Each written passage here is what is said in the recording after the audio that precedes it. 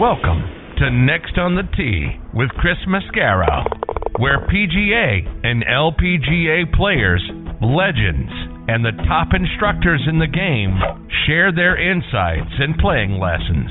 Join Chris every Tuesday night as he talks with the greats of the game.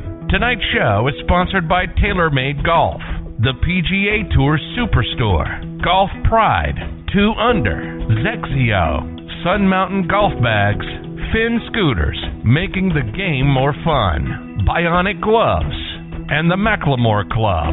Experience life above the clouds. Now, here's your host, Chris Mascaro.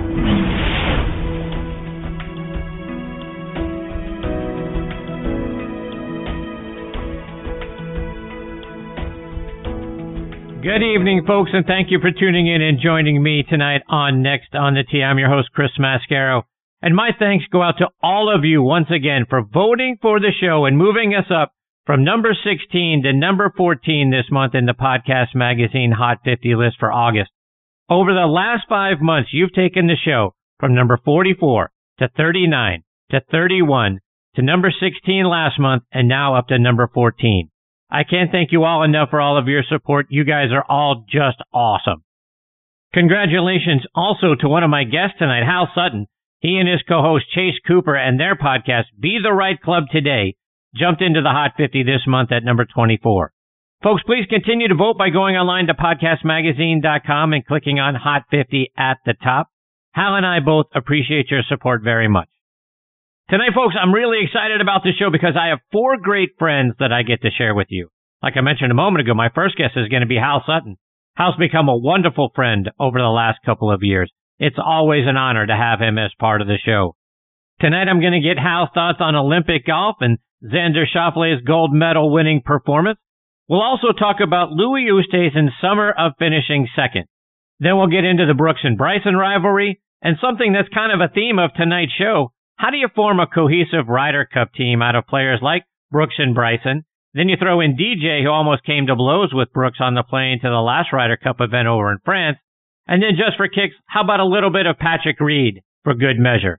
We'll hear what Hal thinks about all of that and much more when he joins me in just a few minutes. Following him, I'll get a return visit from another major champion, 2003 PGA champ Shaun Micheel. Shaun just got back from the Senior Open Championship at Sunningdale Golf Club over in Sunningdale, Brookshire in the UK. We'll hear about his experience there, plus playing in the Senior PGA Championship earlier this year at Southern Hills. We'll talk about where his magic 7-iron is, the one that struck one of the greatest approach shots in major championship history, finishing 2 inches from the 18th hole, which sealed his victory over Chad Campbell. Where is that 7-iron today? If it's where I read it is, you'll be surprised. Plus, Shaun and his father Buck are both pilots, and as we approach the 20th anniversary of the September 11th attack, we'll hear where he and his father were when all the planes were forced to land. Looking forward to having Shaun back as part of the show. He'll join me 25 minutes from now. Following him, I'll get a return visit from one of the top instructors in the game, Jason Hase. Jason's home course, Buffalo Dunes, was named one of the best municipal courses in the country by Golf Magazine. They rated it number 8 behind a couple of the Bethpage courses, plus then Chambers Bay and Torrey Pines. We'll talk about that, plus the nearly $800,000 in course renovations that they're getting thanks to members of the local community volunteering to do the work. The cost is really going to be a fraction of that. Jason will join me about 45 minutes from now. Then we'll round out tonight's show with a long overdue return visit from Top 100 instructor Eric Johnson. Eric has been a great friend going all the way back to season 1 of this show. He's now teaching at Yellowstone Golf Club in Big Sky, Montana, a state that I've always wanted to go visit. He and one of my guests from last week, Bob Ford, just played a round together. Eric worked for Bob for many years when they were both at Oakmont. We'll hear about that. Plus, I'll get Eric's thoughts as well on the Olympics, the Ryder Cup, and a whole lot more when he joins me about an hour from now. So there you have it, folks. More great stories, tips, and information are coming your way tonight on this edition of Next on the Tee. And as always, thank you so much for tuning in and taking the journey with me tonight. Before we get started, I always like to remind you about our friends over at the Macklemore. As I said to you before, my buddies and I, we went up there for our annual golf trip, and it was simply amazing. Everything about the place is first class. We had great accommodations. The practice facility is wonderful. The on-premise restaurant called the Craig has outstanding food and service, and the course lived up to every expectation that we had. I can't say enough great things about the place, folks. Go online to themacklemore.com to see how spectacular it is for yourself. The golf course is co-designed by our good friends Bill Bergen and Reese Jones, and our friend and PGA Tour caddy Kip Henley said, outside of Pebble Beach, it's the most beautiful 18th hole he's ever seen. And Golf Digest agreed, naming it the best finishing hole in America since 2000. See why we're all saying that by checking out the course and the resort online at themacklemore.com. And folks, this segment of the show is brought to you by TaylorMade and their TP5 and TP5X golf balls. High draw? Check. Low fade? Check. Bump and run? Out of the sand or flop shot? Guess what? Check, check, and check. No matter what shot you need to pull off, there's one ball that's better than them all, and that's the new TP5 and TP5X from TaylorMade. With a newly redesigned dimple pattern that decreases drag and increases lift, it's the number one ball in golf no matter the shot. So whether you need to hit the ball high over the trees, under, or maybe even through them, hit TP5 or TP5X, the one ball designed to handle it all. Check it out online by going to TaylorMadeGolf.com for more information. All right, now back with me here on Next on the Tee is PGA Tour legend Hal Sutton. Hal is a great follow on social media at Hal Sutton Golf and online at HalSuttonGolf.com. And like I mentioned at the top of the show, his podcast, Be the Right Club Today, made the podcast Hot 50 list this month, jumping in at number 24. You can watch and subscribe to Hal's show on YouTube. It's also available on a number of podcast sites like Apple Podcasts and Spotify. For those of you who haven't joined me before when Hal has been a part of the show, and you may not remember what a great career he's had so far, let me give you a quick reminder. He was named the 1980 College Player of the Year. He won 14 times during his college career. He was a two-time All-American and led Centenary to the NCAA tournament. He was a two-time Trans-American Athletic Conference Player of the Year. He won the 1980 U.S. Amateur Championship, turned pro in 1981. He got his first win on tour at the 1982 Walt Disney World Classic, and that year he was named the Tour's Rookie of the Year. In 1983, he was named the PGA Player of the Year after winning the Players' Championship and the PGA Championship. In 1998, he won the Tour Championship here in Atlanta. In 2000, he won the Players' Championship for a second time by one stroke over Tiger Woods. He captained the 2004 US Ryder Cup team. He backed up his 14 college victories with 14 more on the PGA Tour. He finished second 18 times.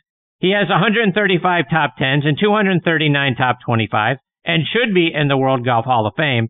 And it's always a thrill to have him with me on Next on the Tee. Hey, Hal, how are you, my friend? I'm good, Chris. Thanks for all the nice words there. You know, you said so far when you said about my. Let me tell you, it's the playing days are over for sure. Hal, I never like to count you out. You know, I'm sort of one of those guys that, you know, keeps the fingers crossed. You never know.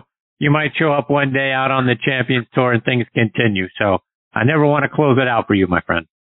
Well, thanks for saying that. But these three artificial joints are telling me, take it easy on me. Take it easy on me. So I'm going to do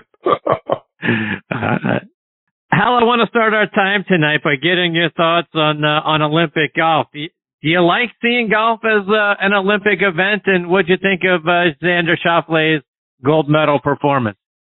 Oh, I thought he played great. I thought he made a big par on last hole, showed some guts by doing it. You know, he showed discipline, and those are the things that you have to do in order to win. I think this is going to help him in different moments in years to come. And he showed a lot of poise, and I thought it was a great victory for him. To that end, Hal, and I was sort of wondering the same thing. I mean, Xander's a guy that we've been waiting for a few years to kind of get over the hump in a major. He's had so many close finishes, seconds, top fives, top tens, but just hasn't gotten over that hump. Is this something that can help him with his confidence to get over that hump? Can he draw from this? Or is the next major, which isn't until next April at the Masters, is that too far away? No, I think he's definitely going to draw from this. I really do. I think there were major championship winners in the tournament, that he beat. And I think this will be a positive thing for him. what do you make of Rory's comment that he never tried so hard to finish third in his life?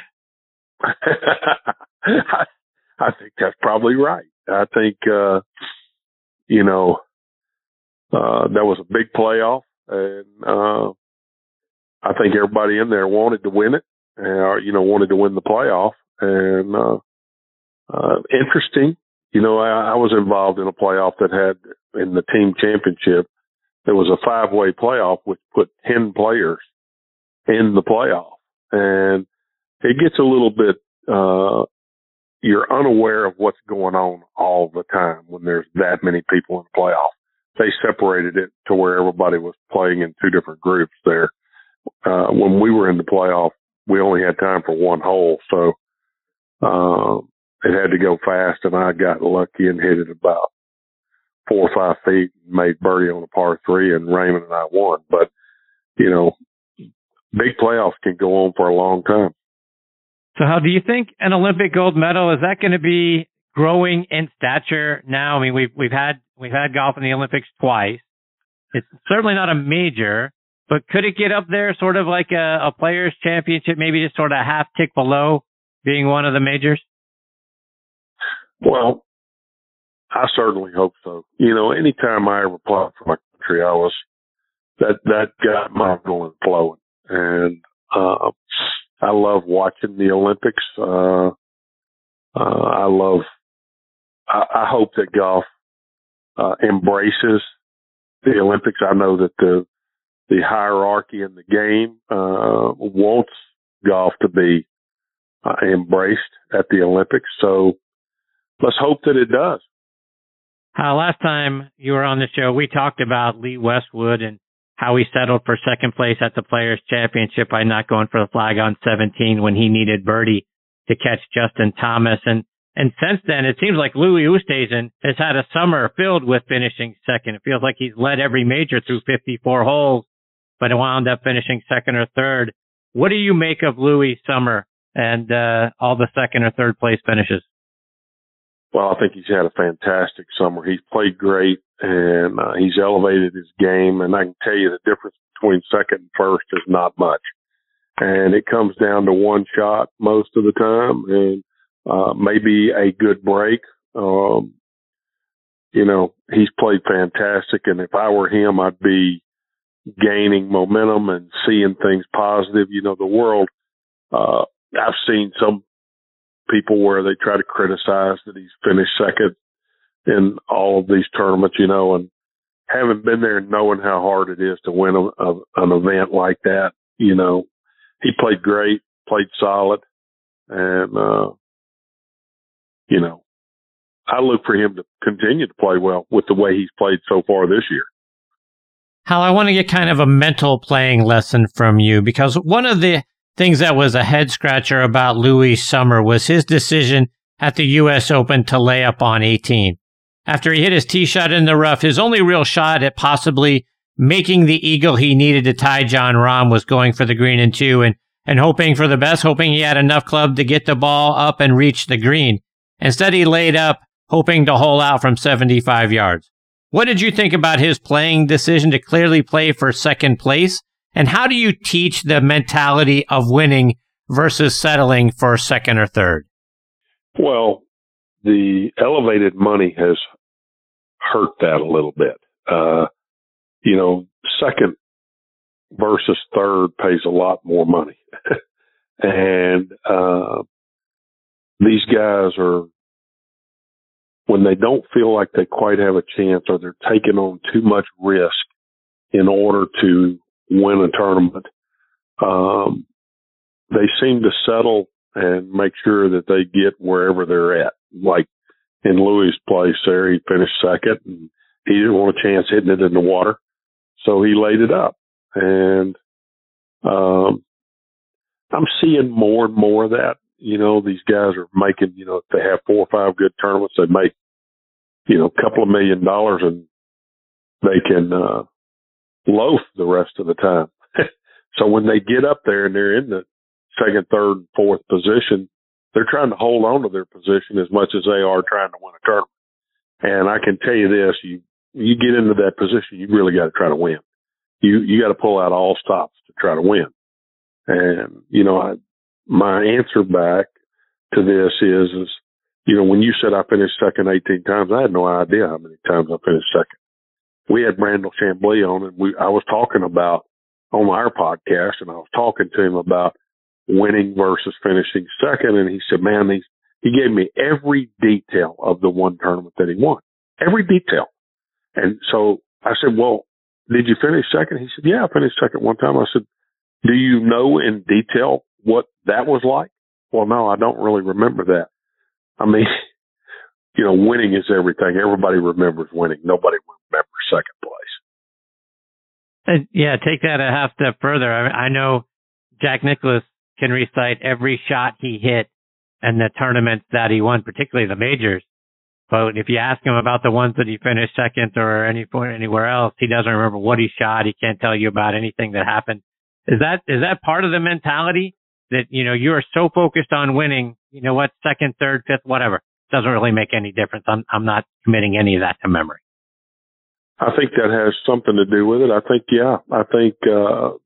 when you have success, you celebrate success. You don't forget success.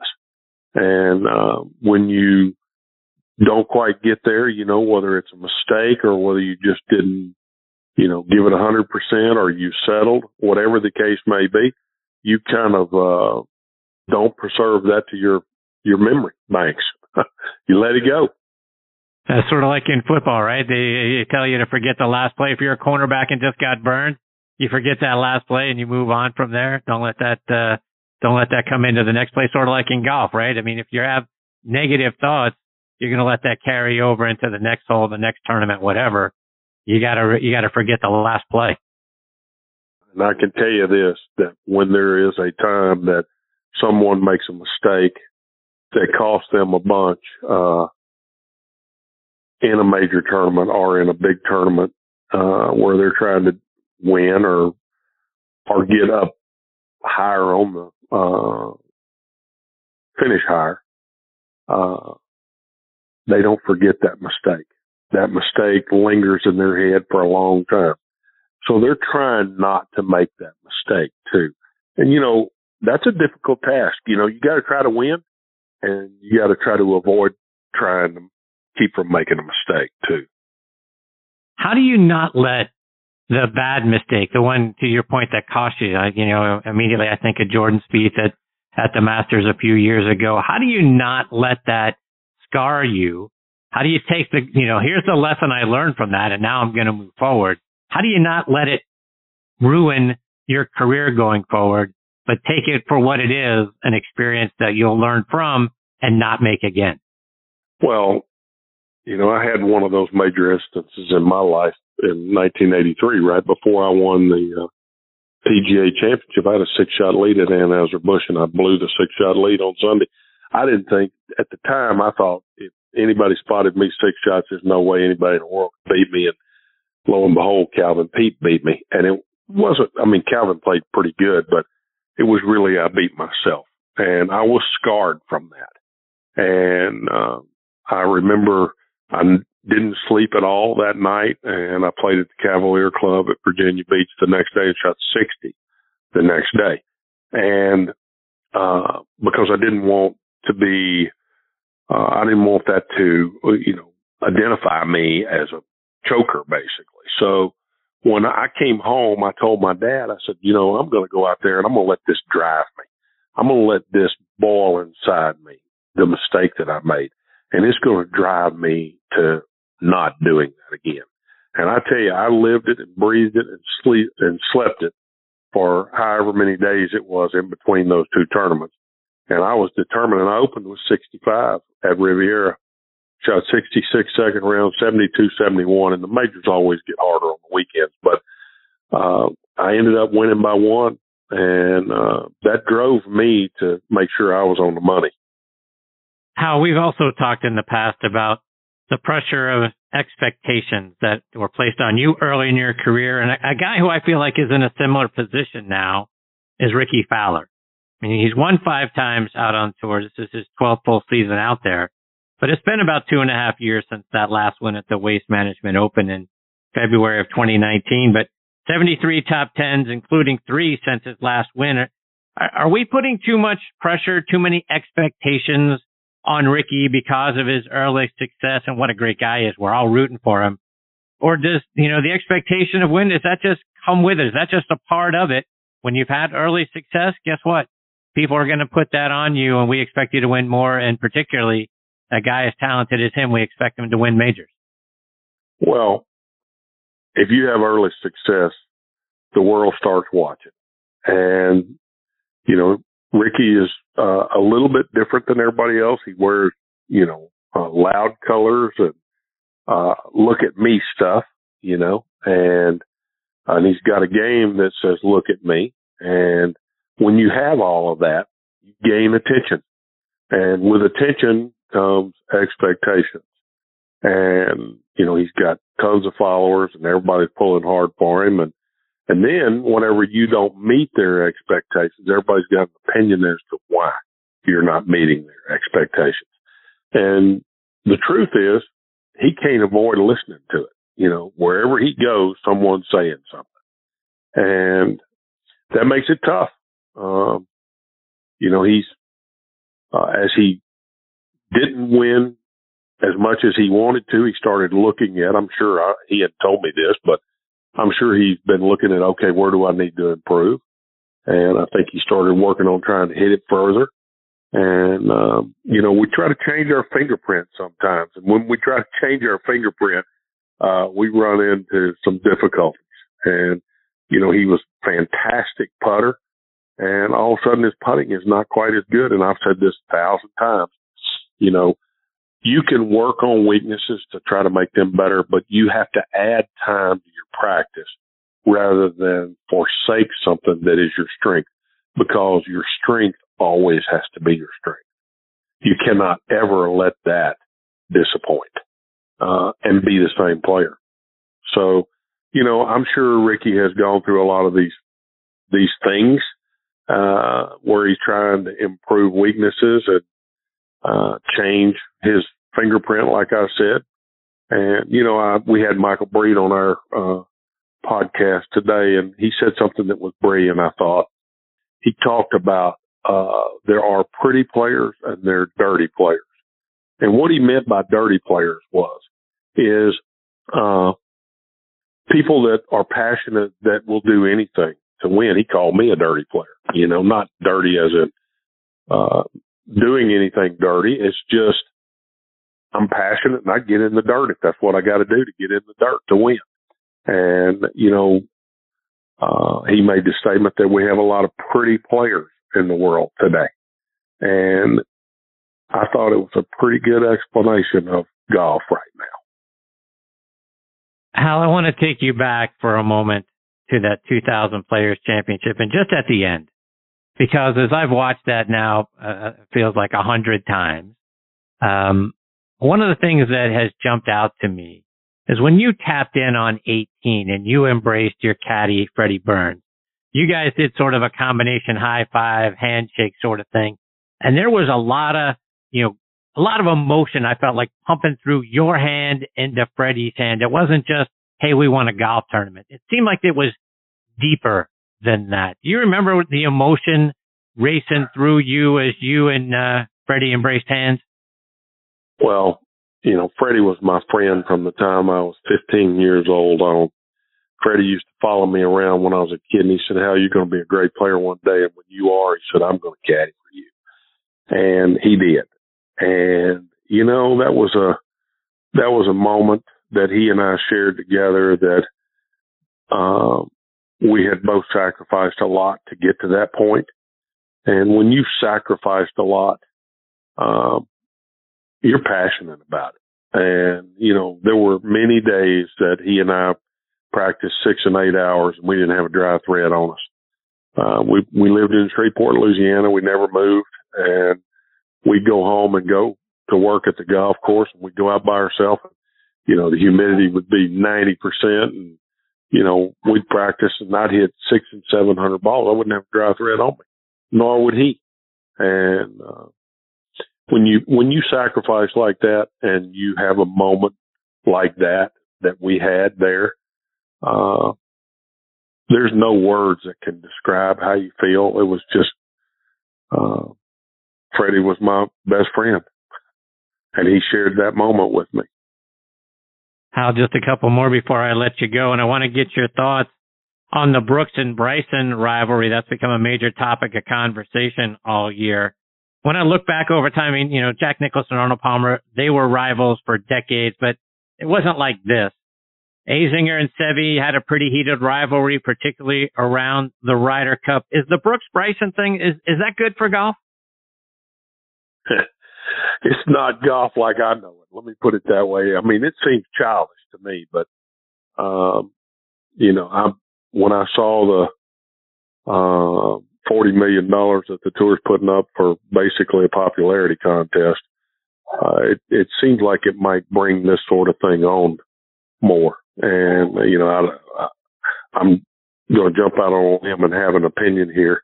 I don't see how anybody can beat Tiger in that. He's got 6 million followers on Twitter. He's going to win that contest. He is the needle. He doesn't move the needle. He is the needle. So, I mean, this might be an annuity for Tiger Woods, really. And Hal, you captained the Ryder Cup team back in 2004. Steve Stricker is the captain this year. And now he has sort of the unenviable task of having to deal with Brooks and Bryson as members of this year's Ryder Cup team. So you got those two guys in the team room. And let's not forget that Brooks and DJ got into it on the plane heading over to the last Ryder Cup matches over in France. And then just for kicks, let's throw Patrick Reed into the mix. And now you've got a potential that this thing could turn into a circus. How does Strick get these guys to become a team and to get along at least for a while, and so this thing doesn't turn into a circus at Whistling Straits? Well, there's only one way to do that, and I'm not sure it can be done. Everybody has to put a bigger cause ahead of themselves. And, that's kind of what social media and the popularity of golf and everything else has caused. I mean, self is first. And, sometimes the unsung hero that's quiet, that is, puts something else ahead of himself. I'll give you a great example right there in Atlanta, Georgia, where you're at, Larry Nelson. Larry Nelson never put himself ahead of this, and he had an incredible Ryder Cup record. I think that if somehow Steve can point out to these guys that this is bigger than them, maybe they've got a chance. But if their personalities are going to be, I'm bigger than this, and without us, this doesn't exist. This tournament doesn't exist without us. That's the wrong attitude to take up there. Instead, take the attitude, I'm playing for my country, and this is giving me a place to showcase my abilities for my country. If they could take that attitude out there, well, then the U.S. has a chance. Hal, before I let you go, remind our listeners about the great academy you have down there in Houston and how they can get a lesson from you either in person if they're in the area or even over on video. Well, it's Hal Sutton Golf, and we have our own website at Hal Sutton Golf, and we have our podcast, which you talk about, Be the Right Club Today, and happy to work with anybody that would like a little information. We also just started this thing called Let's Talk Golf, which is more about the mind game, and it's basically interacting with me. We do a Zoom call. Everybody can join that. You can find out about that on our website. And it's pretty cool because we talk about all the mind instead of the swing. What I've learned mostly from teaching as long as I have, most people, it's harder as you age to make changes to your golf swing. But if you inventory your game, what you have and what you don't have, and you play into your strengths and away from your weaknesses, and you learn how to sharpen your mental approach and your mindset, you can become a better player with what you have. Well, Hal, I can't thank you enough for taking time out of your busy schedule to come back and be a part of the show. It's always an honor to get to spend time with you. I can't thank you enough, my friend. You're fantastic. Thanks, Chris. I always enjoy being on the show with you. Stay safe, my friend. All the best to you and your family. Give my best to Chase as well. Look forward to catching up with you again soon. Okay. Thanks, Chris. Bye-bye. See you, Hal. That's the great Hal Sutton. You want to talk about pretty cool. Pretty cool is getting to spend some time with Hal and kind of pick his brain, hear his stories. And then, like I say, go follow him on social media. Check out the new stuff with the mental game. It's fantastic stuff. And get a lesson from him. If you're anywhere near Houston, you need to go check out the academy. And if you're not, you can go online to halsuttongolf.com and send him a video of your swing and get to work with him that way. Either which way, Hal Sutton's an amazing person, and I've really enjoyed getting to know him. Look forward to having him back on the show again soon. Okay, before I get to my next guest, Shaun Micheel, I want to remind you about a few of our sponsors, starting with our friends over at Squares Golf. Are you like me, always considering new golf equipment? Maybe a new driver? I'll tell you what, let me reset your thinking because I discovered Squares golf shoes. The patented square toe provides balance, stability, and a wider base for increased connection to the ground, effectively increasing your swing speed by 2.2 miles per hour, an average of 9 yards of distance. Independent tests prove it. That's right. It's proven in science. Go to squares.com. That's SQAIRZ.com and get Squares 30-day money-back guarantee. Use promo code DISTANCE for $20 off. Remember, distance comes from swing speed, and swing speed comes from your connection to the ground. And folks, I wouldn't tell you about it if I didn't experience it for myself. I've never felt more stable in my golf swing, which allows me to swing faster and launch it further. Squares, the distance golf shoe. I also want to give a shout out to another new sponsor, Bionic Gloves. Do what you do better with Bionic Gloves. Whether you're looking to own the golf greens, improve your workouts, or get your hands dirty in the garden, Bionic Gloves has you covered. Designed with a hand specialist, Bionic Gloves feature patented innovations that help improve your grip. The strategically placed anatomical relief pads also prevent calluses and blisters, while the web and motion zones allow for greater dexterity and flexibility. Head over to BionicGloves.com to find the perfect glove to up your game. And I want to remind you about our friends over at Xexio. Back in 2001, Xexio Strixon began making clubs for men and women, and they've improved on those clubs every year since. I was fit for a set of Xexio 10 irons by a great fitter on their staff. He got me dialed in, and they feel and perform fantastically. They are by far the best irons I've ever played. They are light. I have picked up nearly 5 miles per hour in swing speed, and they're deadly accurate. Every part of Xexio clubs are made exclusively for Xexio. Like I say, everything is light and balanced. Swing weights are made to give us the highest smash factors. The best part of getting fit for Xexio clubs is hitting it higher and straighter than ever before, changing your game. Xexio clubs are a Golf Digest Hot List Gold winner for 2021. Congratulations to Xexio Ambassador NB Park for her 5-stroke victory earlier this year at the Kia Classic. It was her 21st victory, and she did it using Xexio 11 woods and X irons. Ernie Els and top instructor Martin Hall are Xexio ambassadors as well. See why and how Xexio can help improve your game. Go online to XexioUSA.com. That's XXIOUSA.com and pick which set is right for you. Okay, now back with me is a guy who's been a very important part of this show over the years, and that's 2003 PGA champion Shaun Micheel. Shaun is by far one of the most underrated players who's ever played out on tour. I don't think he gets nearly enough credit for what he's achieved during the course of his career. He's a major champion, having won that PGA championship at Oak Hill. He very nearly backed it up at the 2006 PGA when he finished second to Tiger Woods at Medina. People tend to forget that. He would go on to defeat Tiger that year in the World Match Play Championship in the first round, 4-3. Shaun also has 20 top 10 finishes, 57 top 25s. He is only the second player to ever record a double eagle in the US Open, which he did back in 2010 at Pebble Beach. He's coming off a tie for 53rd at the Senior Open Championship, and I'm very glad to have him back with me tonight here on Next on the Tee. Hey, Shaun, how are you, my friend? Hey, Chris, how are you? Good to be back with you. I'm fantastic. Catch us up. What's been going on with you this year? Well, it's just I've been busy. I've been busy with soccer. Matter of fact, as I'm sitting here talking to you, I'm watching my daughter out there with her school team. They're doing a little inter-squad scrimmage. So it's it's been nonstop soccer. You know, Marin, she's 14 and her club team qualified for the nationals. And so they were down in Sarasota for the, US Youth Soccer National Championship. So it's been a summer kind of filled with just watching her play and it's been great. I've enjoyed that.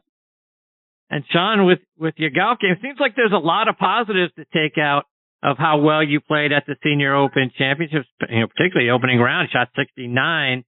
Was that the first time you had an opportunity to go over there and play at Sunningdale Golf Club?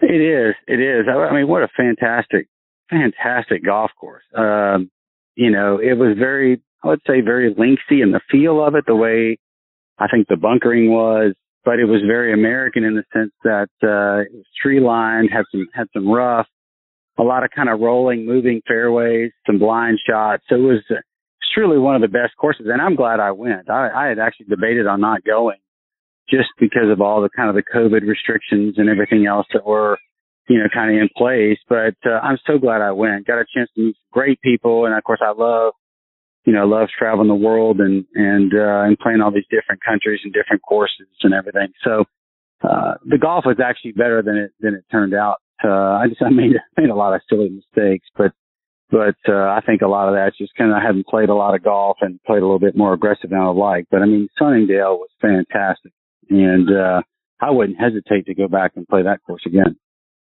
And Shaun, to your point a moment ago, tree lined. That's not something we're used to seeing at an Open Championship and links course. Is that as unusual as I think it is? Yeah. I mean, I think in terms of the events that I've played over there, I think of the Open Championships that I played, Troon and Hoylake and Carnoustie and those types of courses, just very untraditional.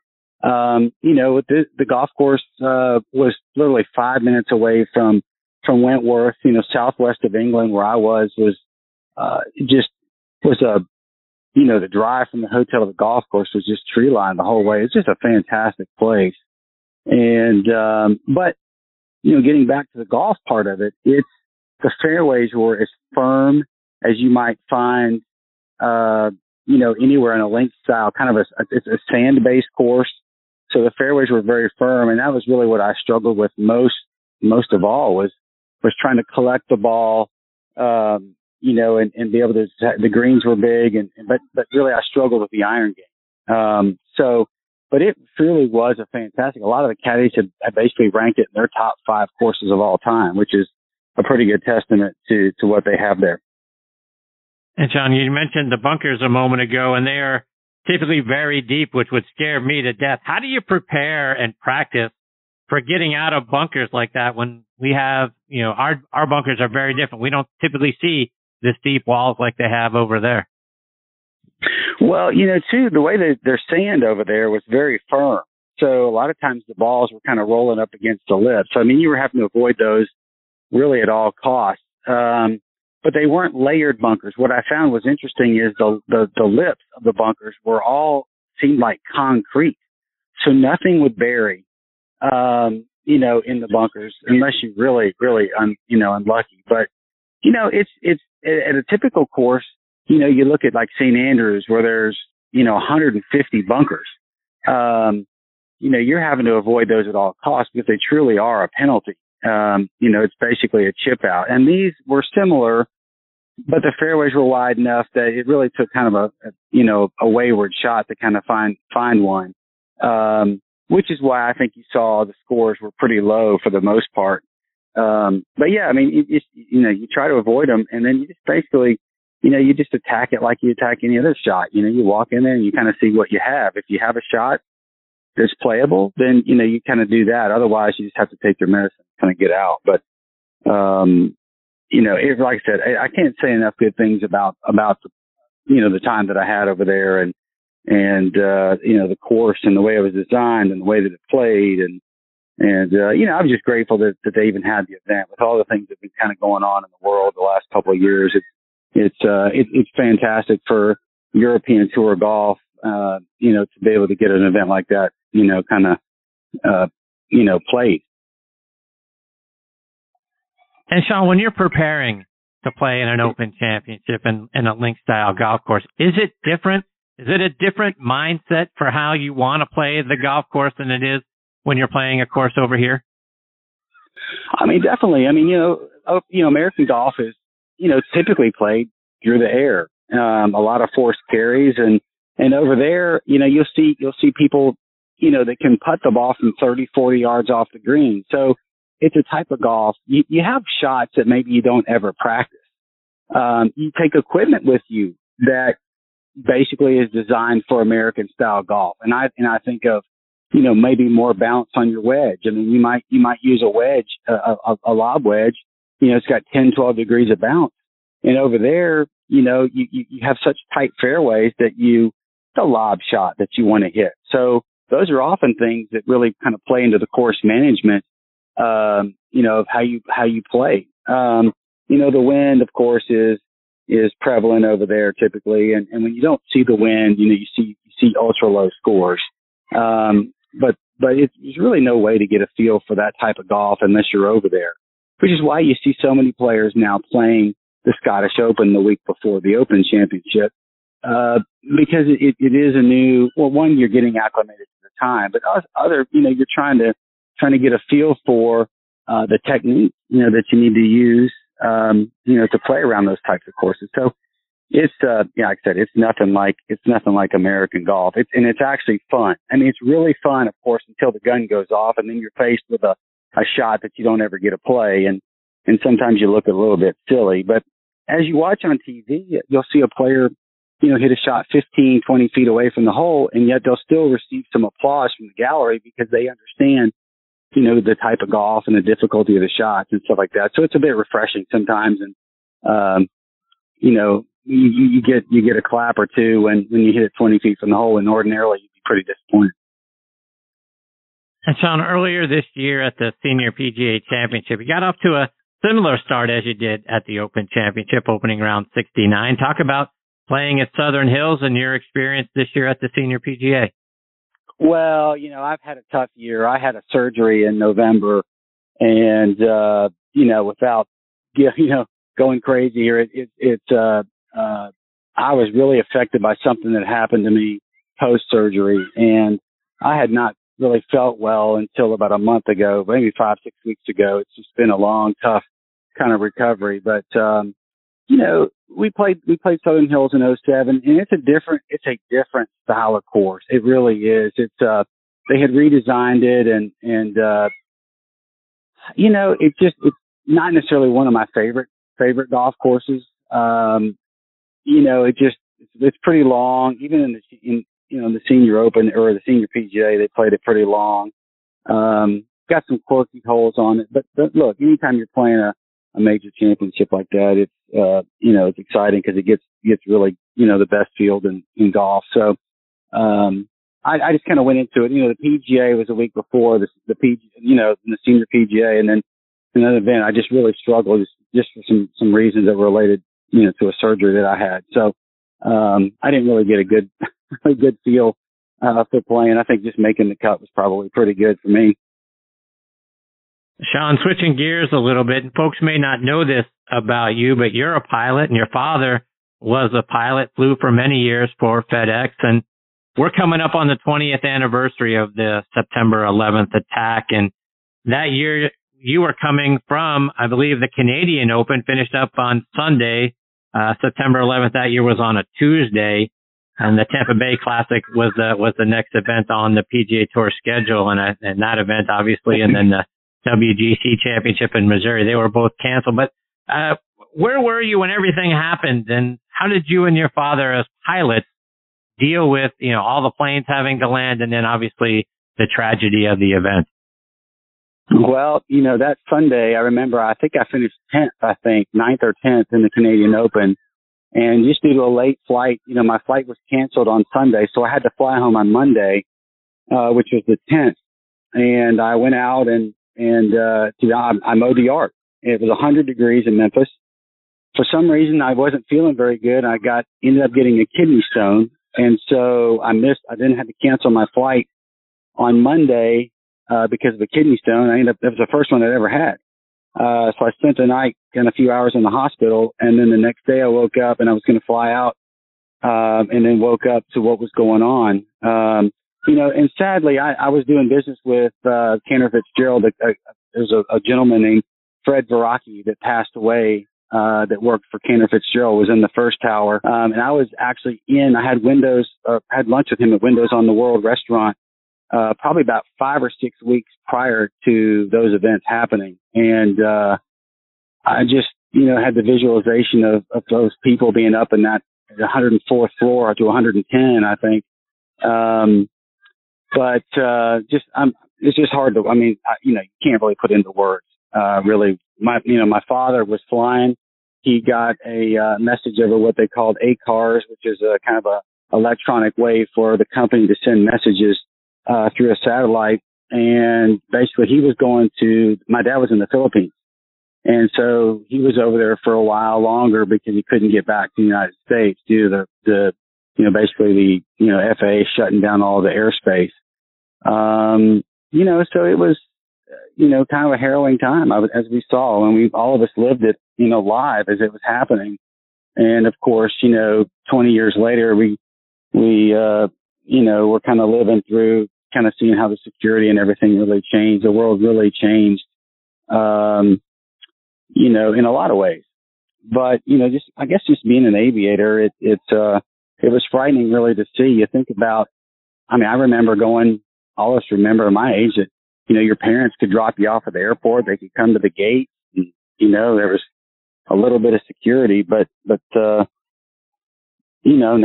it's, it's hard to believe that it's been 20 years, but yeah, it really affected, it affected everybody. I can't really put into words. I certainly didn't lose a family member, but I knew somebody and was doing business with them that their family was affected. So, it's hard to really describe, especially to your kids. Your kids will see on the anniversary every year how they kind of relive the events, and they ask a lot of questions. But it's just truly a tragic time.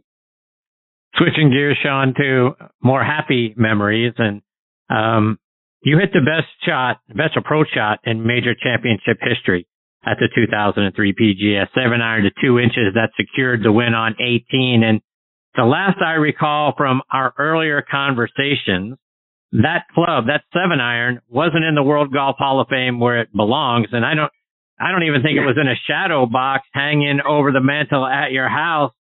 I've read recently that it was actually, at least once upon a time, in a beat up cardboard box in your golf guitar room. Is that still where it is, or has it got its rightful place under a spotlight somewhere? Nope, it's still in an old beat up. Probably it's an old Cleveland box that you would ship a set of irons in. All my clubs are in there. I'm not sure I'm missing a club. No, every club's in there. So, I have my 7-iron. I've been asked for it. Not recently. Maybe at some point I'll part with it. But not every day anymore. I go up in my golf room and I'll pull it out, and a lot of times I look at it just to kind of see, okay, what was my line? And I was certainly a lot more upright as a player back in the day. So it's really the one kind of takeaway. But I still have the original grips and everything on them. I never changed anything after that, So, every now and then I'll get it out and I'll just look at it and I'll sit up there and I'll just kind of reminisce about, things and it's kind of a dangerous time for me, really, because it's the longer that I go without really playing a whole lot of golf, I kind of relive a lot of memories and maybe, a lot of heartbreak, a lot of struggle. Like I said, the longer that I'm away from the game, it certainly questions whether I was really that great of a player or not. Those are my own battles to fight, I suppose. But I'm envious really of the young kids today and the way that the game has changed, the money that they're playing for. But what I don't envy the social media aspect. And you touched on it a little with Hal a minute ago in reference to Ricky Fowler. I think all of us, when you start out playing the game, you're just happy to be there. You're not expected to do a whole lot, even though he was a great player at Oklahoma State.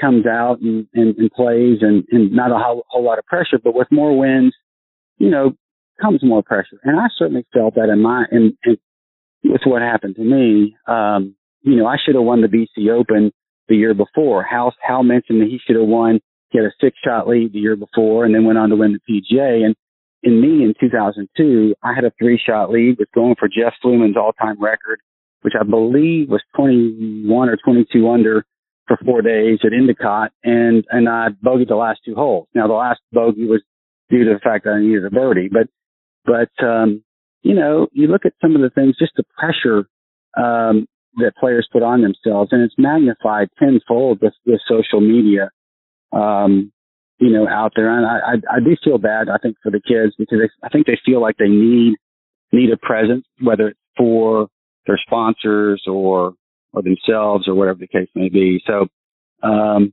envious of the kids with the way they play, the global nature of the game. We're seeing new scheduling come out.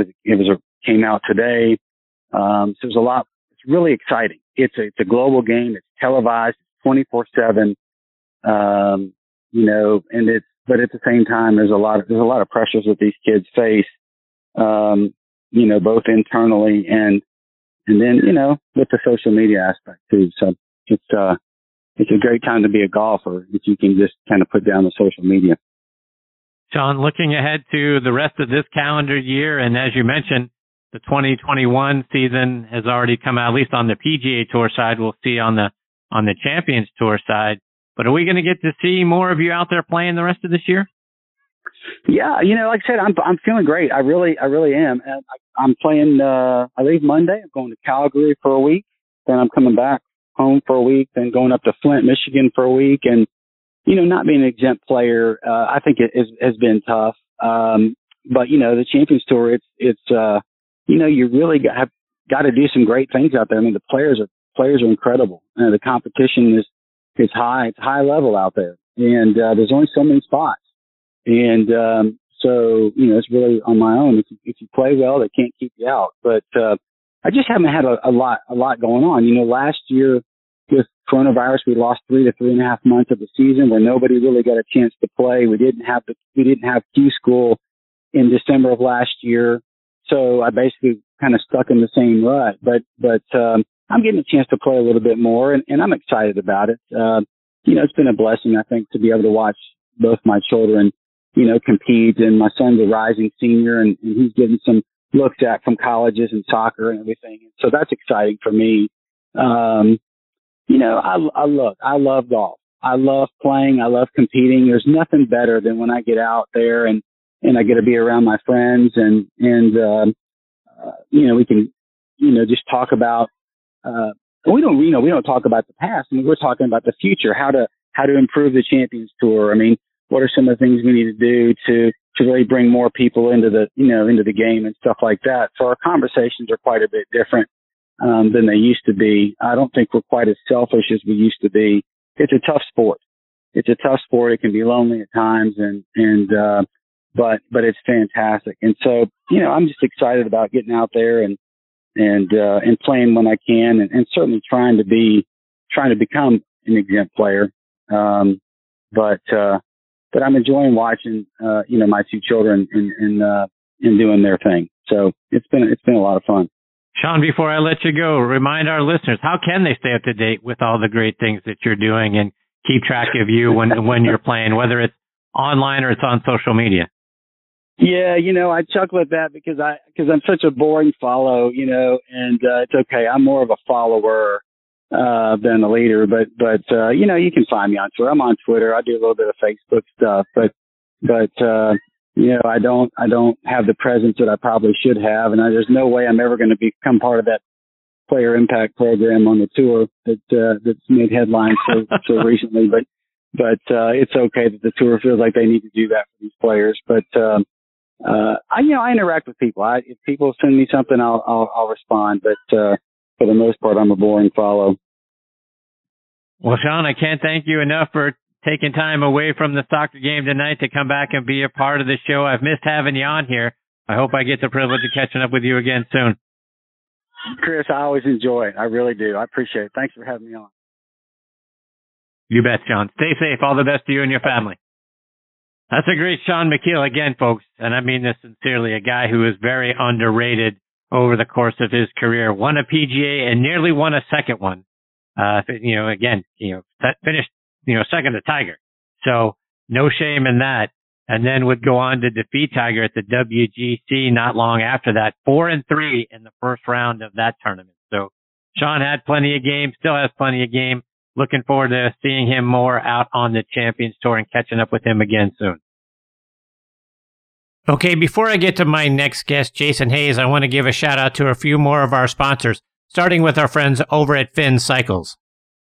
It's time to rethink golf. The game is at a tipping point. The young people we need in the game don't have 4.5 hours to spend out on the course. Pairing Finn Cycles with a desire to play ready golf can cut playing time in half because all golfers go directly to their own golf ball. Plus, it's tons of fun. Go online to finscooters.com and click on Find a Fin for a course that has them near you. I also want to give a shout out to our friends over at Golf Pride. Did you know that Golf Pride lets you rep your favorite team while also using the #1 grip in golf? Your team, your grip, MCC Hybrid Grips, the #1 grip series worldwide. Features an exclusive brushed cotton cord in the upper hand for all-weather performance, with premium rubber in the lower hand for added feel. The new MCC Team Series is available in a variety of new color combinations, so you can rep your favorite team out on the course. Available in standard and midsize. Check it out online by going to golfpride.com. And folks, this segment of the show is sponsored by our friends over at the PGA Tour Superstore. This segment of the show is brought to you by the PGA Tour Superstore. See why golfers everywhere are proud to call PGA Tour Superstore their golf pro shop. Visit them online at PGATourSuperstore.com. Now back to Chris and more of the show. All right, now back in next on the tee with me is Jason Hase. Jason is one of the top instructors in the game. He's from Tucumcari, New Mexico. He attended the New Mexico Military Institute in Roswell, New Mexico. He earned his certification as a PGA professional from the PGA of America back in 1998. He may be the most decorated person ever in the Northern Texas PGA section. He served as vice president and then president for several years. Jason won the Bill Strasbaugh Award several times, which is the top honor given in the PGA West Texas chapter. He was the chapter's Golf Professional of the Year 3 times and Teacher of the Year twice. He was also the Merchandiser of the Year for private clubs in 2004 and 2006. He was named the Manager of the Year in 1998 by 4-Star Golf Corporation. He won the Northern Texas PGA Championship in 2010. He helped start up and coach the golf program at Angelo State University and helped get that program to national prominence in only their second year of existence. He is now the Director of Instruction at Buffalo Dunes Golf Course in Garden City, Kansas, and I'm honored to have him back with me again tonight here on Next on the Tee. Hey, Jason, how are you, my friend? I'm good, Chris. How are you this evening? I'm fantastic, thank you. And Jason, hey, first of all, congratulations to you and everybody out there at Buffalo Dunes for being named one of the best municipal courses in the country by Golf Magazine. You guys were number 8. And that's just below a couple of the Bethpage courses. And then Chambers Bay and Torrey Pines ahead of you as well. But heck, you guys had to be pretty excited about coming in number 8 there. You know, it was quite the honor, quite the surprise. You know, we're in year 2 of a 5-year renovation, and just the entire community, Garden City, the staff out of Buffalo Dunes, our golf course superintendent and stuff. I mean, it's just all the pieces have come together, and we're finally kind of getting the recognition that Western Kansas deserves when it comes to golf. Buffalo Dunes is definitely, it's going to just keep getting better over the next 5 years. We'll complete the plan in 2026, which is our 50-year anniversary. So everybody's pretty excited. Ever since that article has come out, we've picked up play from all 4 corners of the country. It's been pretty phenomenal for us. So I want to get into all of that, Jason. And first of all, talk about the Buffalo Dunes course. And it looks like, obviously, coming in as high as it did, this is a course we all need to add to our bucket list. Talk to us about it. No, the golf course is in the middle of some sand hills south of town, about 6 miles. the original designer, Frank Hummel, it just built a really, really great golf course. And when Clay and I got here back, I'll be starting my 5th season, the middle of this month, which is crazy to, how fast time flies. But Clay and I kind of got together, Clay Payne, our golf course superintendent, and, you know, the bones to make this place extremely special, are there. And we started working on the golf course improvement plan. We got 2 architects involved, Todd Clark, CE Golf Design out of Kansas City, and then a young guy named Zach Vardy Golf. Zach does a lot of bunker stuff for Coors Crenshaw, and this is kind of his first rattle out of the box. And just all the pieces came together.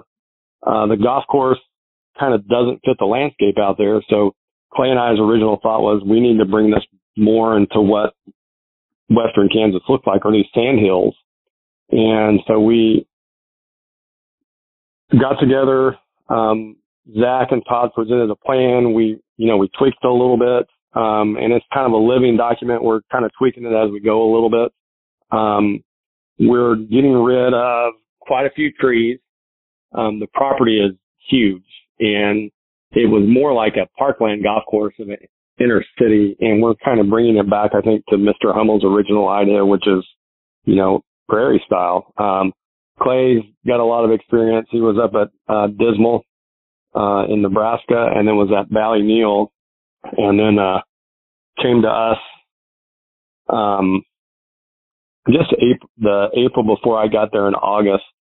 And it's just been, we've become a great team, and I think the idea that we had of the remodel of the golf course, the city bought in. At the end of the day, we are reducing our footprint out there. We're getting rid of 20 irrigatable acres of turf, converting it back into native. We're adding a 4th set of tees. All the greens and bunker complexes are going to be different. It's just going to be more playable. But at the end of the day, for the city of Garden City, it's going to cost less to operate. It's going to cost less to maintain, and it's going to use less water. And I think we're being really good stewards of what we're able to do. So we're really excited. The community is excited. It's been fantastic. And Jason, talking about the community, they've pitched in to help with some of the labor I read. Talk about how the project has actually brought the community together. So the original price turnkey to do the entire project was a little over $800,000. This past season, 2021, which we started in 2020, we rebuilt 3 greens, added some new bunker complexes, new tees. But what we did is we've got a acre putting green that's our bent grass nursery, and then we converted the back of our driving range into a bluegrass nursery. We grew that in, and then we pretty much did everything in-house.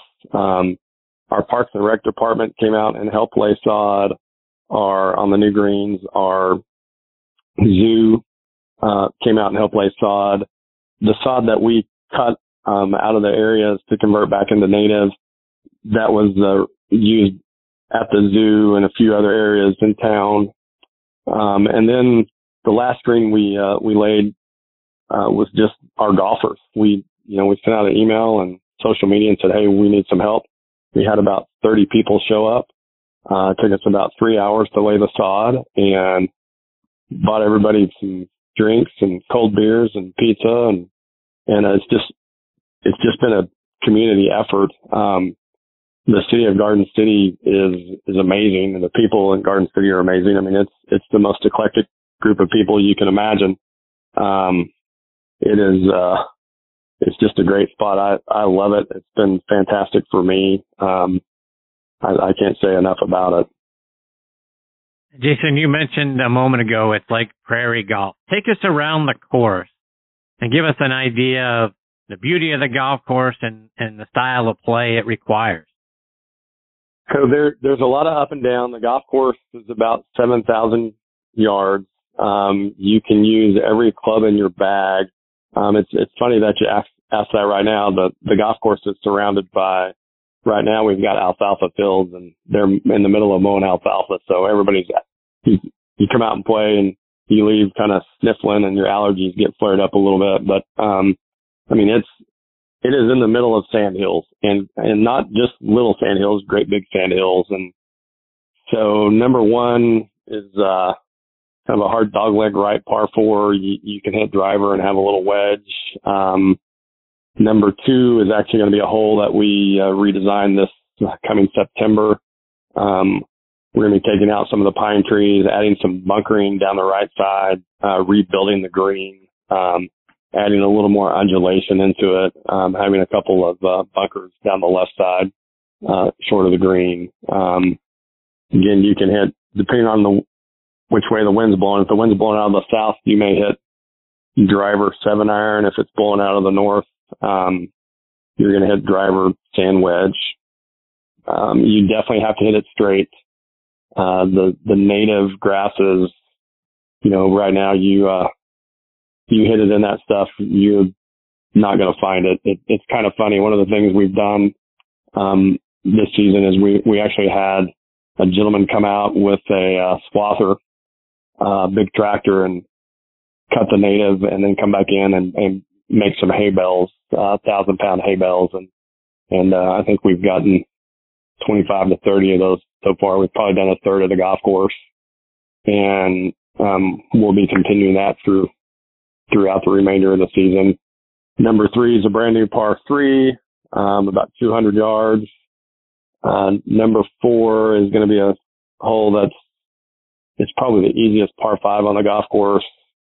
You can hit driver 8-iron, or you can hit driver 3-wood, depending on what the wind's going to do. But we have some plans for that to possibly lengthen that out a little bit. There's really not a bad hole on the golf course, Chris. It's a pretty special place. I could talk about it for 45 minutes. The amount of wildlife that's out at the course. We had our big men's partnership this weekend. We call it the El Dos. And Clay and I were out on hole number 6 and kind of looking up at one of the alfalfa fields and one of the sand dunes. And there's some big mule deer that are in velvet, and they're probably $5 or $6. And it's just a really cool spot. And we're going to bring it back into kind of that prairie style, or that golf courses that are in the sand dunes, like a Prairie Dunes or some other golf courses in Kansas. Jason, I want to switch it up a little bit. I want to talk about the great junior golf program you're running up there. And I particularly like a post I saw, make a birdie and coach carries all the golf bags back to the clubhouse sort of contest. Talk about that. Well, so that was one of our PGA Junior League practices. We have about 38 kids that signed up this season, which is our biggest group ever. But I ended up with that day we went out on the golf course and played about 4 holes, and the girls, I ended up with the older girls, and they weren't hitting it particularly well, and I was giving them a hard time, and I told them, I said, if one of y'all's groups make a birdie on this hole, I'll carry all your golf bags in. And we were about 400 yards from the clubhouse. And there's really not an easy way to walk to get where we were at. And lo and behold, one of the girls hit it on the green. I actually almost made birdie, and they didn't even wait on me. And it was time to go. They left me with 5 golf bags and a push cart, and off they went. And one of the girls stuck around. Her name was Sophia Hernandez, and Sophia Hernandez works in our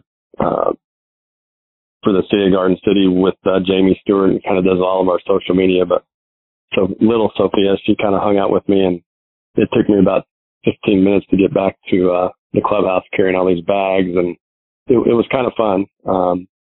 And we, myself and my staff, we kind of do some of the stuff like that just to, we will do push-ups if they do things well, or vice versa. So we try to make it as fun as possible. And that day I ended up losing, and carrying 5 golf bags and a push cart. So that's awesome. So Jason, I got to get a playing lesson from you before I let you go. On a course like you've got there, and a sand course, and talk about wedge game. If I'm coming out to Buffalo Dunes to play, talk about the right bounce of the wedge that I'm going to need to play there. And if I'm a guy struggling hitting my wedges fat, how do I correct that? So it's interesting you asked that question. I actually gave a lesson today to one of our juniors.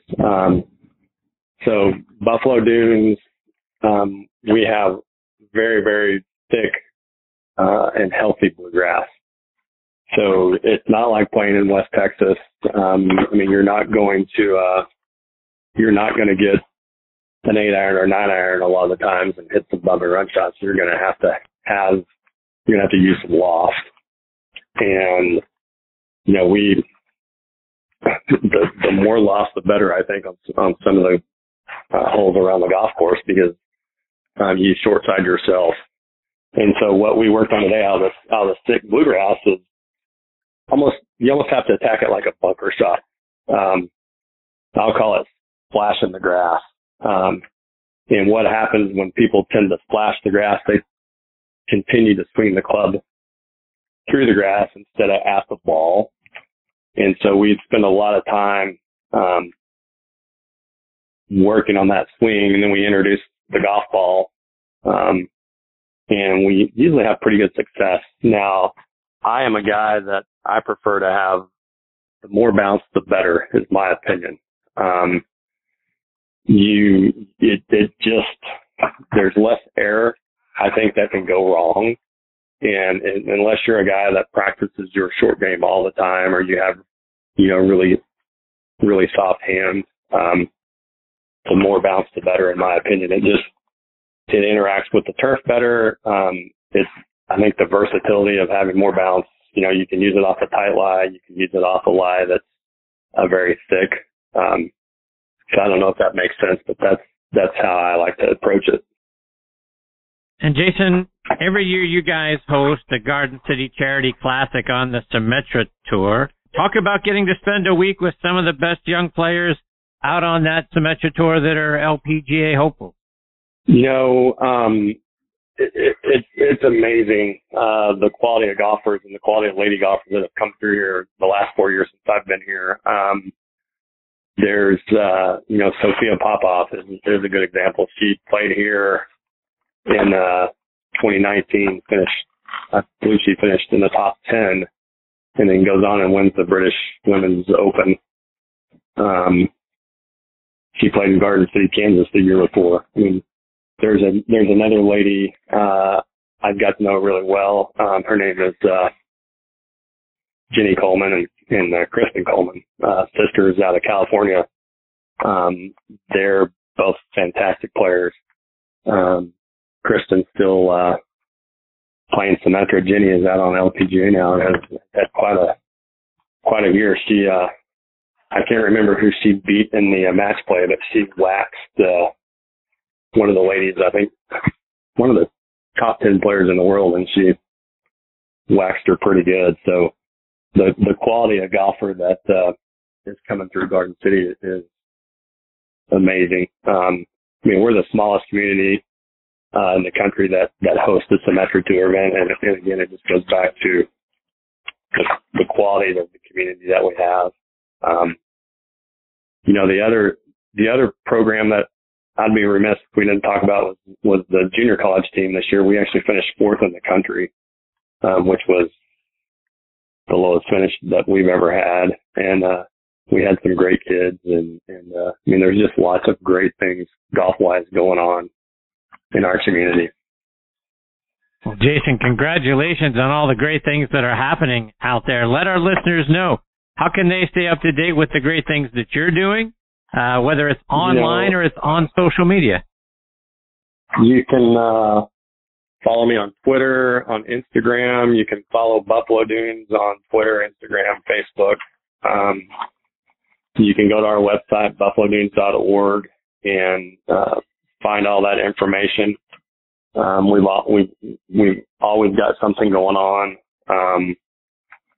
We've got, just like probably every other golf course in the country between now and the end of the season, we've got outing season going on. So, we'll have some pretty good posts of, some really good golfers and some really bad golfers. So, we try to maintain that social media presence and make it enjoyable. And there's always something going on. I think I sent you a picture last night. I was in Dighton, Kansas, for a junior clinic. The golf course there has sand greens, and we're lined up down the number one fairway, and a guy decides to plow his field next to us, and it looks like a big dirt storm's going on. So it seems like there's always something new that happens out here. But it keeps us on our toes, and it's wonderful. Well, Jason, I can't thank you enough for taking time out of your busy schedule to come back and be a part of the show. It's always a lot of fun when you join me in the segment. Best of luck to everybody out there, to you, to Buffalo Dunes, and all of that. You guys are awesome. I appreciate you, and appreciate all your shouts out all the time on social media. I mean, your listeners have got a fantastic podcast, and like I always say, you're one of the true gentlemen in the game of golf. So I appreciate your friendship and everything. I appreciate being on the show as always. Right back at you, Jason. Take care, my friend. Stay safe out there. All the best to you and your family. I look forward to the opportunity of catching up with you again soon. Yes, sir. You too, and have a great rest of August, and we'll hopefully talk to you before the end of the year. Thanks, Jason. Take care, my friend. Thanks, sir. Yes, sir.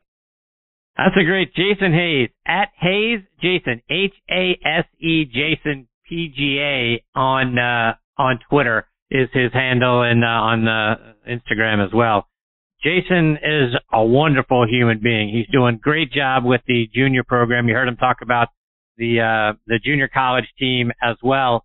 And then Buffalo Dunes, folks, no joke, number 8 on the best municipal courses in the country. And just, the ones above it are ones that right? You think about the courses at Bethpage being right up there, and then Chambers Bay and Torrey Pines. When you're in that company, the golf course is fantastic. So look forward to catching up with Jason and hear how the next piece of the renovation goes. Hopefully we'll do that again real soon. Okay, before I get to my next guest, Eric Johnson, let me remind you about our friends over at 2 Under.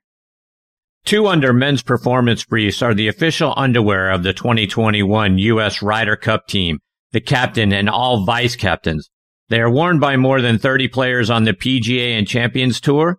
They are also worn by over 70 NCAA Division I colleges and 17 NFL teams. The Joey Pouch technology provides the ultimate male asset management, delivering maximum comfort, fit, and performance, from the golf course to the boardroom to the bedroom. Find these 2 Under performance men's briefs in over 4,000 golf pro shops nationwide, all Shields sports stores, PGA Tour Superstore, Golf Galaxy, and other fine retailers near you. Go online to 2under.com. That's the number 2, UNDR.com. 2 Under performance in your pants. Use code ONTHE20 for a 20% discount at checkouts. Not valid on items already on sale or NCAA licensed briefs. All right, now back in making his 15th appearance with me here on Next on the Tee is Eric Johnson. Eric has been a great friend both on and off the show since the very beginning. It's almost 8 years to the day since Eric first joined me back on August 23rd of 2014. Eric has been a Golf Magazine Top 100 instructor every year since 2011. He was also recognized by Golf Digest as a Top 40 under 40 teacher. Played his college golf at Mississippi State, where he was a 4-year letterman from 1992 to 1995. Helped them win back-to-back Kroger Intercollegiate titles in 94 and 95. He is a 4-time Tri-State PGA Teacher of the Year. He has won the Horton Smith Award multiple times, so many times they should change the name to the Eric Johnson Award. Eric played out on the Canadian Tour, the Sunshine Tour, and the Golden Bear Tour. He was a director of instruction for years at the Oakmont Country Club and is now out at Yellowstone Club in Big Sky, Montana. Eric is not only one of my favorite all-time guests here on the show, but just one of my favorite people anywhere on the planet. and I'm honored to have him back with me again tonight here on Next on the Tee. Hey, E, how are you, my friend? Hey, Chris, how you doing? Great intro, man. Like I say, I've said it multiple times. You're the most prepared man in radio. I just don't know how you come up with all this stuff. I'm blushing over here. I gotta cool my face down. I appreciate you, Eric. I used to. How can you, my friend? How are things in Big Kai's country? Chris, they're amazing. You know, we thought that little place I worked at in the past on that little tiny hill was something, but when you come out and see the number one mountain club in the world, and that's the Yellowstone Club in Big Sky, it is a thing to behold. A good friend of mine from Pittsburgh, his brother-in-law is a member here, and he flew out tonight, and he said, Eric, I have no words. I've never seen, all I can say is, wow. And it's stunning. It's a stunning property. Mr. Weiskopf built us a fantastic golf course, and I think last year, you know, when everyone was out here quarantining, you know, I think people started to really realize how great Montana was, and then you saw it on the match. It made Moonlight Basin is just on the other side of Lone Peak from us, and it's just, the views are stunning. The wildlife, I mean, I've seen bears, I've seen moose, I've seen elk, I've seen mule deer, I've seen it all this year. I even saw a wolf, and you know, it's just words can't describe it. It's really, it's unlike anything I've ever seen in my life. And I'll tell you, Eric, my wife will tell you, I'm ready to chuck it all and buy an RV and move to Montana. So, give me a flavor of the golf course itself, the surrounding, and what it's like to play play Yellowstone Club. Yeah, well, you can, you know, Chris, you can stand there and you can look, you know, and see mountain ranges that are 50 miles away, and the views and the vistas are spectacular. You guys saw it on the, you know, if you watched the match, it was amazing. And that's the same stuff we're looking at. It's literally just on the other side of Lone Peak from us. If you got in the chopper, it's probably a 1-minute chopper ride. But if you know, have to go down around the mountain, it's probably about 40 minutes to get over to Moonlight Basin where they played the match. But the vistas are incredible. You know, most every day we've got these bluebird days, and, you know, we've got a little smoke in the area now because of some of the wildfires, but, you know, it's just, when you're standing there and you can see mountain ranges for 50 miles, it's just stunning. It's a stunning mountain course. Eric, as you know, I had Bob Ford on the show last week, and you worked for Bob for many years there at Oakmont. Talk about your relationship with him and the round of golf that you guys got to play there at Yellowstone. Yeah, well, you know, I was disappointed in you. You forgot to bring up his favorite employee he's ever had. You know, I worked there for 17 years for that guy. You might have a different story than that. But, you know, of all the things, all the great things that have ever been, you know, written about Bob and the superlatives that have been said about him, they're all true. And it still doesn't live up to how great that man is. In my opinion, he is absolutely the best PGA professional the game has ever seen and maybe ever will. I got so fortunate in my career. I'm getting a little choked up about it, but, you know, for 17 years of my career, you know, he was my guy. And, you know, he's just been like an older brother. You could even say kind of father figure. And I've never seen anybody that had the ability to bring up the absolute perfect words when the situation needs it. Now, and it doesn't matter if you lost a tournament or something bad happened at work. He always has something to pull you up by. And I mean, he's the Chris Kyle of PGA professionals. He's a legend. He came out and we played Yellowstone Club. He got invited by Mike Raleigh, who owns Straight Down, to come and play in his member guest at Spanish Peaks. Now, think about this, Chris. He was at Oakmont for 37, 38 years, Seminole for 23 or 4. I don't remember what it was. But he's hosted all those member guests. Now he got to play in one. And he said, Eric, I had so much fun. It was a blast. And, you know, but he got there and, you know, obviously when he shows up, everybody wants to come and say hi. And so our senior vice president of operations runs the whole place and was there, and our director of golf. And I said, Bob, why don't you take the tee, you know? And typical for takes the ball, throws it onto the tee. You know, the first hole is that's 3-wood hole. You know, aim at the 150, little stake right in the middle of the fairway. Some bunkers on the right, and some environmental area that comes in on the left.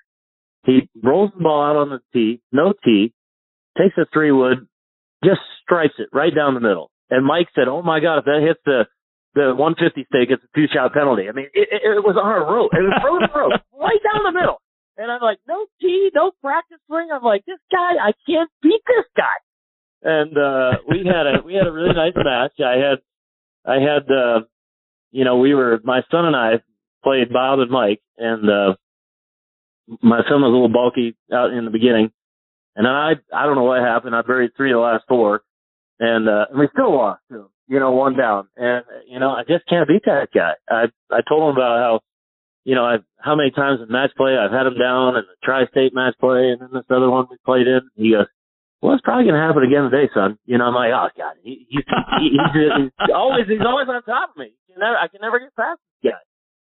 But it was great to see him, and you know, it was kind of really kind of the shoes on a different foot. Like, I got to host him for a change instead of him always hosting me somewhere, and it was great to see him. Yeah, it's just, what a guy. And you know, Tom Patry and all the boys, everyone says the same thing. And everything, I can't say enough. Like, everything's been written about the guy. It still doesn't live up to how great he is. I've never seen anyone that smooth. He could play, he could teach, he could merchandise. He had the merchandising rights, the last PGA professional to do that in '94. And I want to say, I don't know if he'd want me to say it, but I think we did about $6 million that week of the Open. Wow. And then I think the USGA kind of finally said, "Now wait a minute, why are we giving all this money away?" And so they kind of took over. They kind of took over the merchandising rights. But yeah, he could do it all. He could play. His business skills were amazing. I mean, think about it. You run Seminole and Oakmont, and I always kid him. I said, "You just got good guys running. You just play golf." And there might be some truth to that. He might not want me to say that either, but I did it. Eric, from a classy guy like Bob Ford to a couple of knuckleheads, I want to get your thoughts on the Brooks and Bryson rivalry that's been going on this year. Is that good for golf? I have no idea. It's comical. I know it's a little comical, and it's perplexing in the same way. I mean, to think that 2 grown men are going to take to Twitter and try to roast each other every, 5 minutes is kind of funny. But if I was Captain Stricker, I might give the boys a call and say, "Hey, boys, cut it out." But it is kind of comical. I mean, quite frankly, I thought Bryson was so out of line when he said that comment about his driver sucking. And when you get paid that much money by your sponsors, to say your driver sucks is kind of a, wow, that's a head scratcher. But I loved it when Brooks came back and said, "Man, I love mine." So, I don't know. It's just it's an oddity. It's perplexing. It's just, listen, there might be some teachers that I don't think are the best or do it right or wrong or what, but I'm not going to take to Twitter and troll them all day. I mean, I just think they're big boys. They should put the big boy pants on and just kind of cut it out. I mean, you know what else I might do? If I was Steve Stricker, I'd pair them together. And people say, pair them together? Yeah, yes, I would. I'd put them together and say, "Boys, go out, do battle, figure it out, and cut this shit out." That's what I'd tell them. Now, whether it would work or not, it kind of didn't work with Tiger and Phil, though. So I look back at it and I go, huh. But I think deep down, I think Phil was a guy who, had all those wins, and then Tiger just was kind of couldn't get out of him, and poor Ernie Els, I think Tiger just about ruined that guy. But I still think Tiger and Phil were a little bit closer than what we might have known. And then now you see it. Now they are, and stuff they do with the matches and the celebrity stuff. I think it's good. And, hopefully we see the GOAT back here pretty soon. I hope his leg heals up, but I don't know what to think about this thing with Bryson and Brooks. Kind of comical, actually. Hard to say. Eric, you mentioned Captain Stricker, as we look ahead to the Ryder Cup, I mean, you're going to have those two there. You might throw Patrick Reed in there, who may not be the most popular guy out on tour. And we remember what DJ and Brooks almost coming to blows on the plane ride over to France the last time. I mean, you got a lot of things going on in this team room. How do you keep these guys focused on a team event, right? I mean, this is all, you only get singles on the last day. So you're sort of all in this thing together. How do you keep that team room from becoming a circus? Well, it's kind of what it kind of has the brewings of it, right? I mean, you said it so eloquently. I mean, there's some conflicting personalities in that team room there.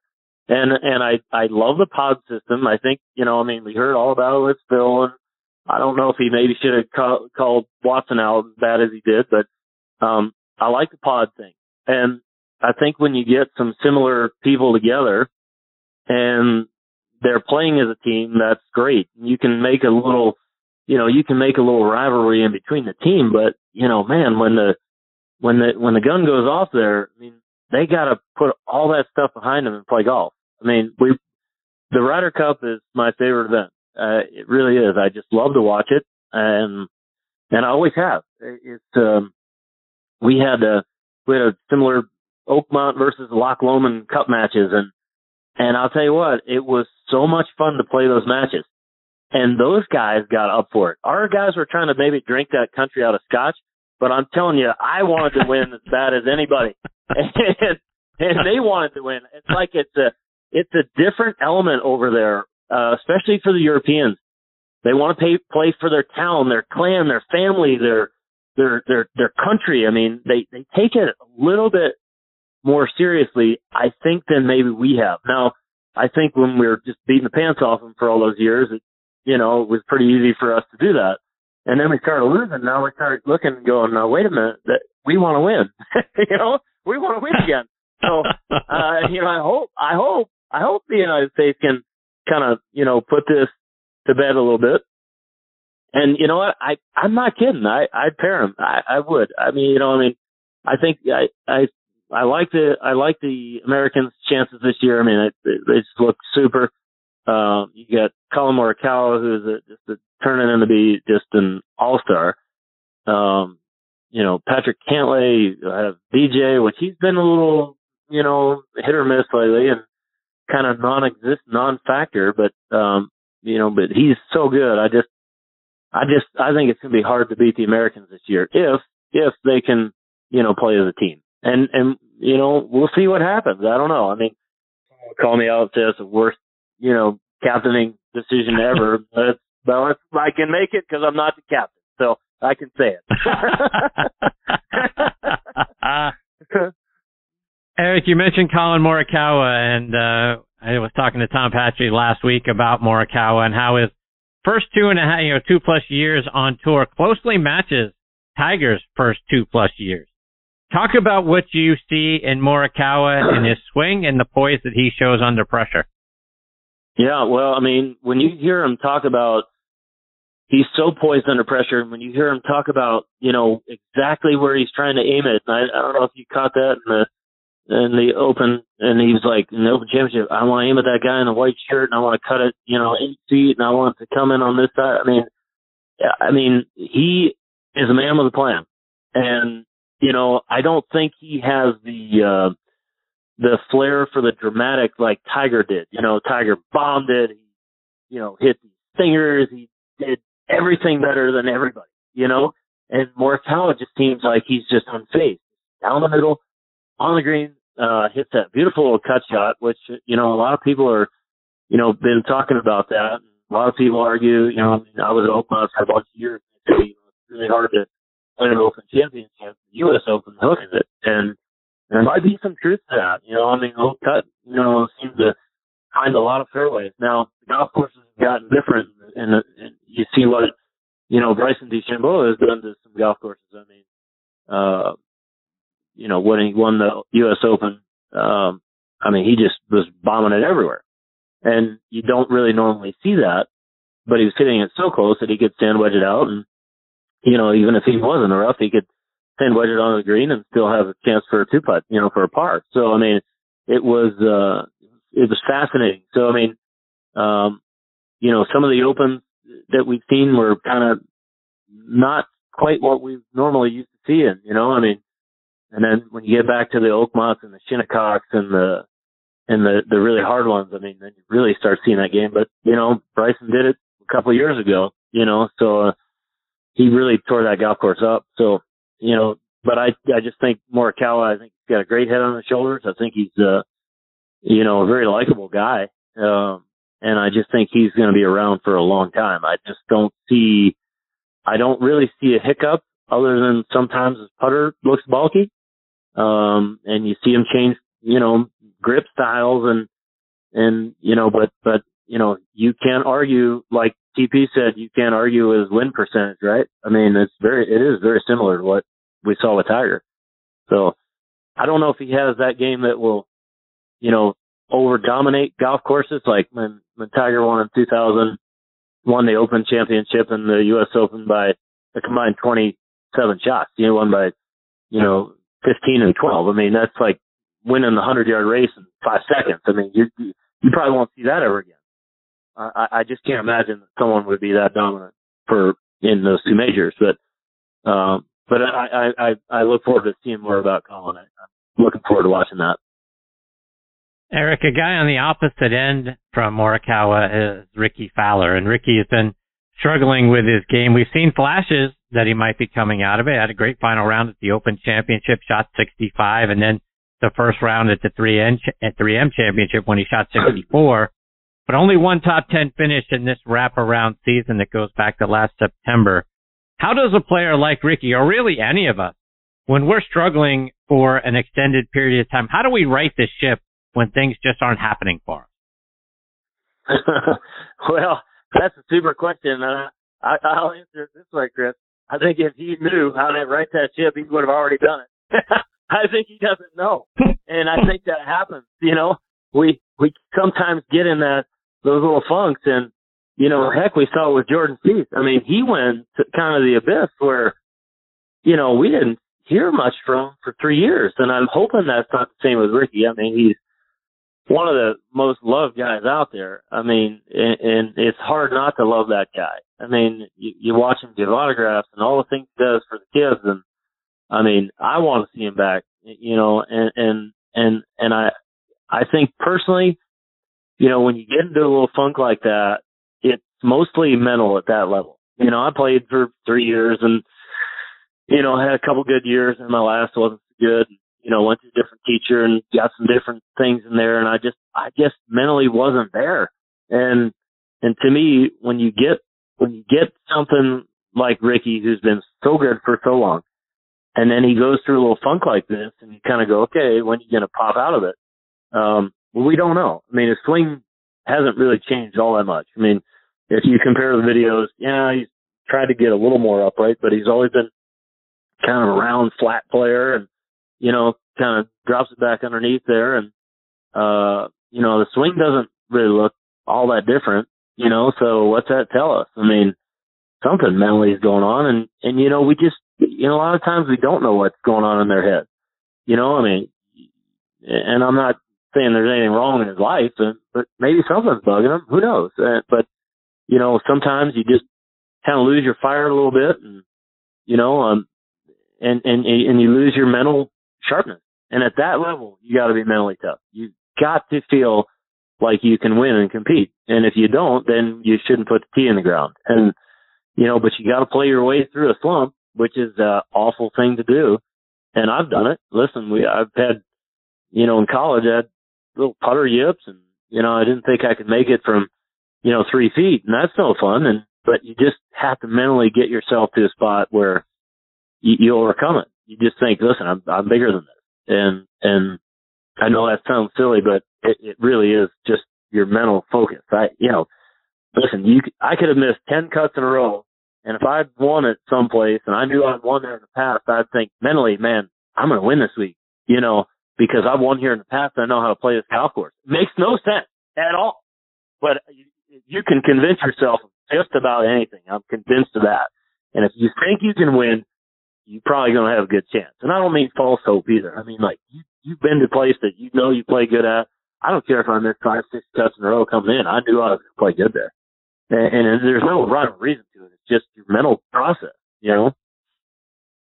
So to that point, Eric, your mental process, your mental sharpness, we talk about the weight of expectations with Hal Sutton earlier in the show and on this show frequently. When you think about it, that's sort of where I feel like maybe Ricky is at. I mean, winning on the PGA Tour, first of all, for all of us with all the expectations we're lumping on Ricky, winning on the PGA Tour isn't easy. I mean, he's done it 5 times. Oh.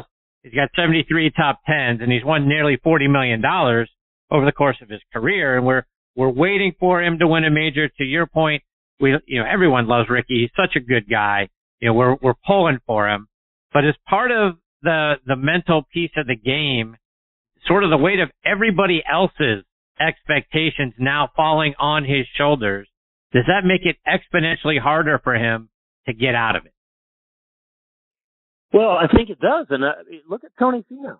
I mean, he's another perfect example of this. He's like an ATM machine, he just keeps printing money, but he doesn't win.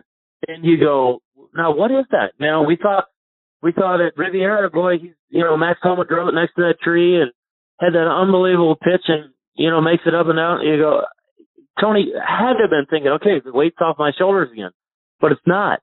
And Ricky is. I mean, if you ever see this kid, he is the nicest human around. Like, he'll stay and sign autographs and do everything for everybody. And, and you can't say that about some of the other guys. You might say they've been more famous, but you can never say they might have had more wins. But from a popularity standpoint, everybody loves this kid. And I do too, and I'm just really rooting for him to get back there. But, you almost see it with, I hate that. Oh, you're the best player to never win a major. That's an awful statement. When they used to say that to Lee Westwood, he'd won, 25 events. It's like, why do the people in the media keep saying that to this poor guy? I mean, it's hard enough to win, right? And, let alone win a major. But, I mean, Tony Finau won once, right? And how much money has that kid made? And, so it is hard to win on the tour. And there are a lot of guys that make a real comfortable living and they don't win, but they stay out there for a long time. And I'm hoping Ricky gets out of that because he's just such a great player. I mean, he's been a feisty, strong player too for all, his whole career. He's been fun to watch. So I hope he gets over this. Eric, I got to get a couple of playing lessons before I let you go. And you mentioned Tom Weiskopf earlier, and he's got a pretty good yogiism about putting. He said, "Say all you want, but it's all about the greens, and half of that is in your head." I know doubt creeps in our minds, particularly when we're standing over a 2 to 5 footer, one of those knee knockers to save par.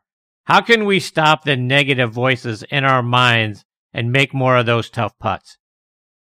Well, my good friend Mike Malaska asked Jack Nicklaus, "Hey Jack, what percentage of putts did you make inside of 10 feet in majors?" And he said, "I made them all." And he goes, "No, you had to miss something." He goes, "No, I made them all." And he goes, "Well, now wait a minute. In 86, and on number 12 at Augusta, you knocked it like 6 feet by, and then you didn't make that one." And that's when Jack kind of erupted on him a little bit, said, "Hey, I made that putt. I hit it exactly where the face was at impact. Therefore, I made it. Now, the green didn't let it go in, but I made that putt." And you go, now, wait a minute. That doesn't make any sense at all either. I mean, your mind is such a hard thing to comprehend. And if you go inside my mind, there's a lot of really, really weird thoughts that go on up in there. But I don't want anyone to go up in there. I don't think Sigmund Freud could have figured this one out. But, you got to stay positive. I always say golfers better be like ducks, and the thoughts in their brain better be like water off a duck's back, just runs off, like that negative stuff. Like, it's gone. It's over, and I think what happens when you start thinking about, man, I have missed a lot of these, and I am getting the yips, right? That's when you do get them. if you just say, hit something or hit a bug or, funky green or just whatever, and you blame it on something totally other than yourself. And, the game's hard enough. We don't need to keep beating ourselves up as well. The golf course is trying to do it to us. Don't do it to yourself. Stay in that proper mental mindset and kind of let the mistakes go. They happen. Just figure out how to get the next one in the hole. I was playing a tournament. I never forget this. John Daly was behind me, and I was hitting it sideways. We had people everywhere, and I just pole hooked one on 13 at Cockwood in the Gregory Golf Charity Classic, and I'm up in the woods, and I'm going, oh my God, how am I gonna get this out of here? I got spectators everywhere. I'm like trees, and this old lady walks up to my caddy and goes, "Is this John Daly's group?" And he said, "No, get out of here." And I'm like, "Jody, stop that! We're gonna just hit a little draw under here." And he was mad, he was nervous, and I hit this little shot somehow out, and I hit a sandwich on this par 5, and I made birdie. I said, "Yeah, don't yell at old ladies like that ever again."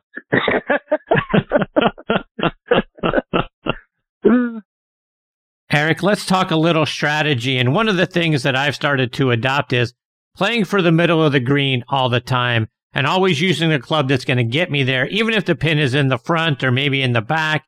My thought process is I don't play enough and I'm not good enough to be pin hunting. Do weekend warriors like me need to adjust our expectations for what we're capable of and give ourselves a margin of error by playing for the middle of the green?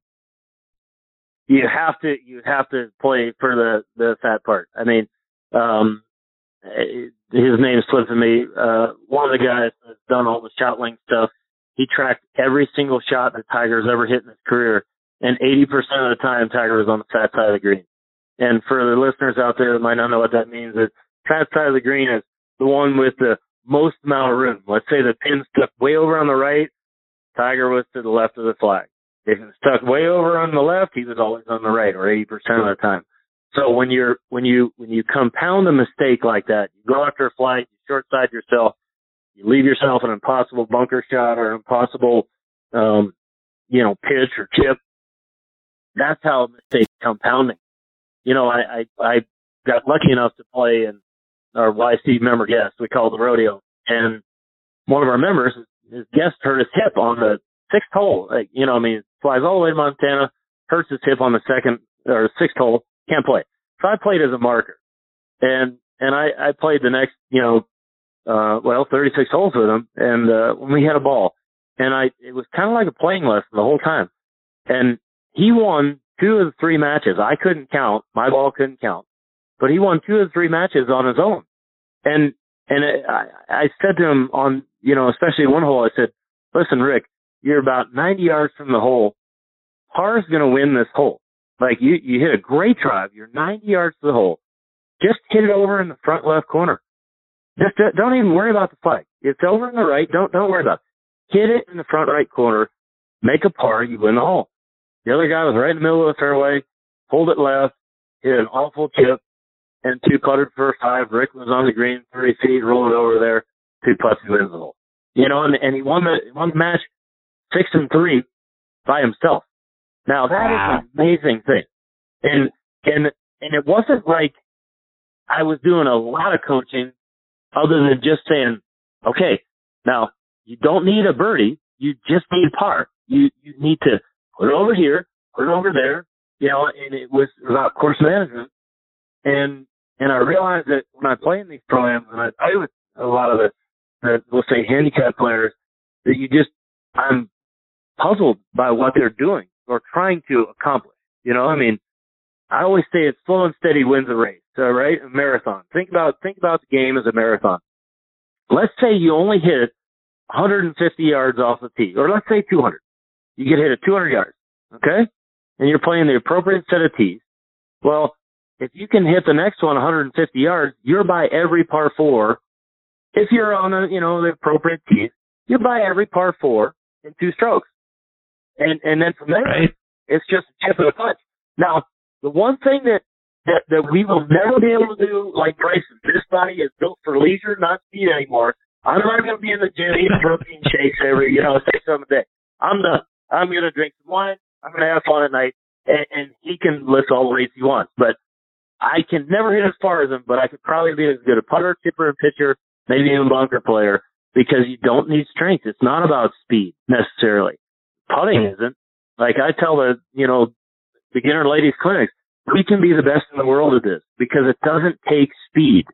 It takes control of the face.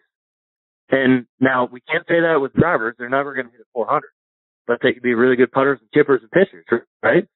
So, to me, that's the side of the game that really needs to be taught and really learn. And like you said, course management, we all want to think we can hit a 3-wood 250 over a lake, but you know what? We can't. So lay it up to the right yardage, hit it on there, and make your par. I mean, I promise you those pars are going to add up to a good score. 18 pars, even par. Last time I looked, those win opens. Eric, one of the guys who has started listening to the show years ago did so because of his relationship with you, and that's Tim McCord. And for those folks who aren't familiar with Tim, he is now a volunteer assistant golf coach at Allegheny College. But prior to that, he was a physical education teacher for 34 years in the Titusville area school district. He was the Pennsylvania State Association Health and Physical Education Educator of the Year in 2003 and their Coach of the Year in 2012. He coached the varsity golf team for 32 years, and I know he has a special place in your life. Talk about Tim. Well, Chris, thanks for bringing Coach up. Honestly, he might be the most, and this might be the most important segment I've ever done with you, because, Tim, he believed in me when I didn't believe in myself. And, the man is selfless. He's a man of integrity, always does the right things. He's always thinking of other people. His strong moral principle is crazy. And he helped so many of us through tough times.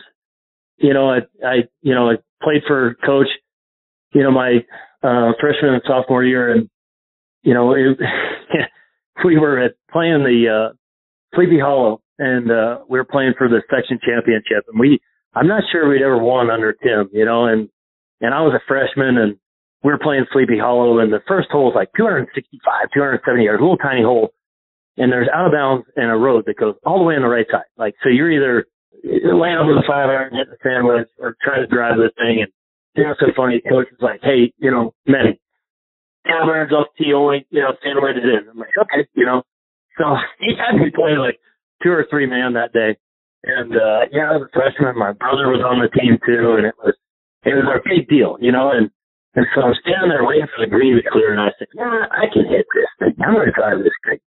So I pull out my driver, and I lace this thing. It was the best time I've ever hit. Thank God.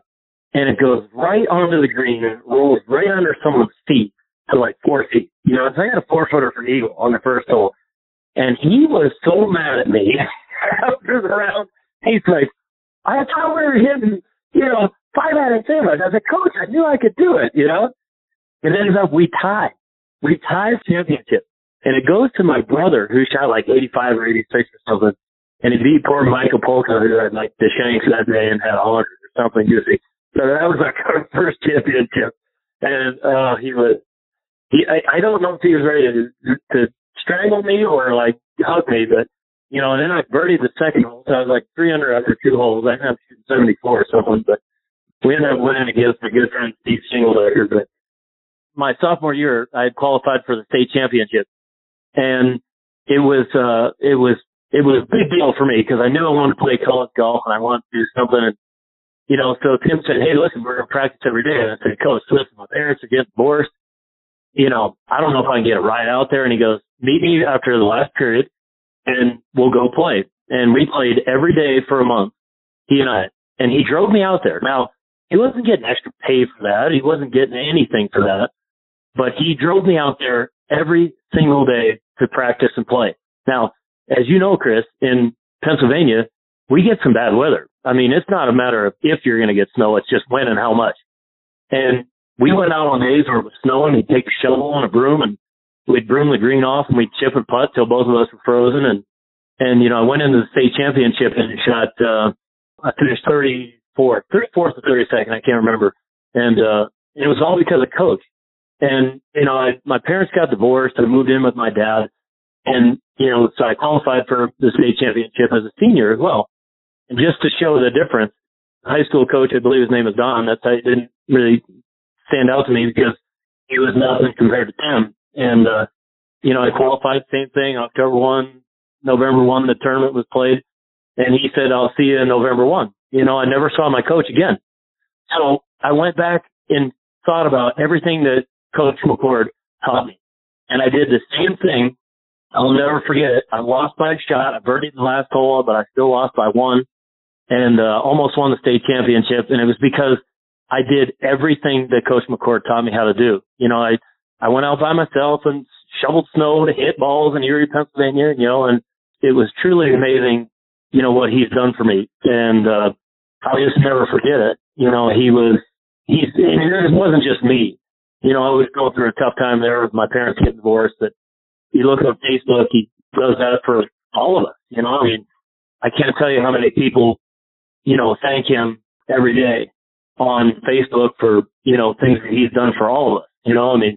All the great athletes love this guy. And, he kept me in line too. I've got to tell you, right after the state championship, at Halloween.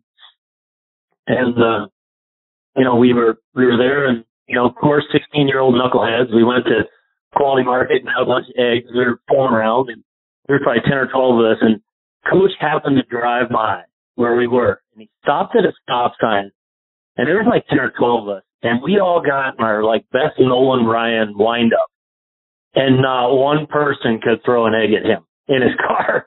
First of all, we knew he would kill us. And we knew he would kill us. But every one of us, we were like, Nolan Ryan, we're all locked back with arms, and no one could bring their arm forward. Funny story. So the next morning, I come in, and I hear on the PA system, Eric Johnson, please report to the gym. I thought, oh, good, I get to talk to Coach. Well, guess what? That wasn't a fun conversation. I don't know if you went through the high temp specialty steel and got a titanium enforced finger, but he put that pointer finger in my chest so many times that I thought I was going to have a heart attack. He was, he had me kind of against the wall, you have to respect yourself. You have to respect your family. You have to respect your team. You're better than this. You have to respect me. I'm your coach. And, he really toed the line on me. And, and that was back then, people, he had that ability. He cared for me so much. And, sorry about that. Getting a little choked up on that one. He cared about me so much that he wanted me to succeed. And he wasn't going to let me turn into a goofball, And, man, I'll never forgive, I'll never forget everything he's done for me, So, fast forward a bunch of years later, he was bringing his son down to Oakmont, which, Matt's now first assistant down in Chapel Hill and, PGA member and, got a great career, great player. And I said, Coach, listen, he'd always say, how much do I owe you? Coach, you don't owe me a thing. Everything you've done for me, you're the reason why I'm here. You're the reason that I got over the hump, so to speak, and there's no charge. But every single time, Matt would have a thank you note and a gift card. And I told him not to do it ever. But that's just the kind of guy he is. And like I said, it wasn't just me. Titusville was a tough little town. Your dad was either working at Sitem Specialty Steel or a lumberjack or working on the oil fields. And, it was a tough little town and he wanted us all to succeed. And I look back at it and I see so many of the great athletes, Tracy LeBeaus and Jay Snyder's, all those guys and like Rob Paluski, he's a PGA member down in North Carolina as well.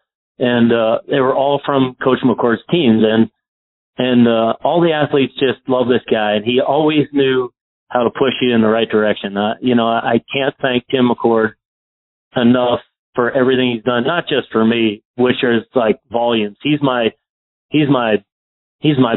Bob Ford in my later career, that Tim was the guy that really, like I said, believed in me when I probably didn't believe in myself.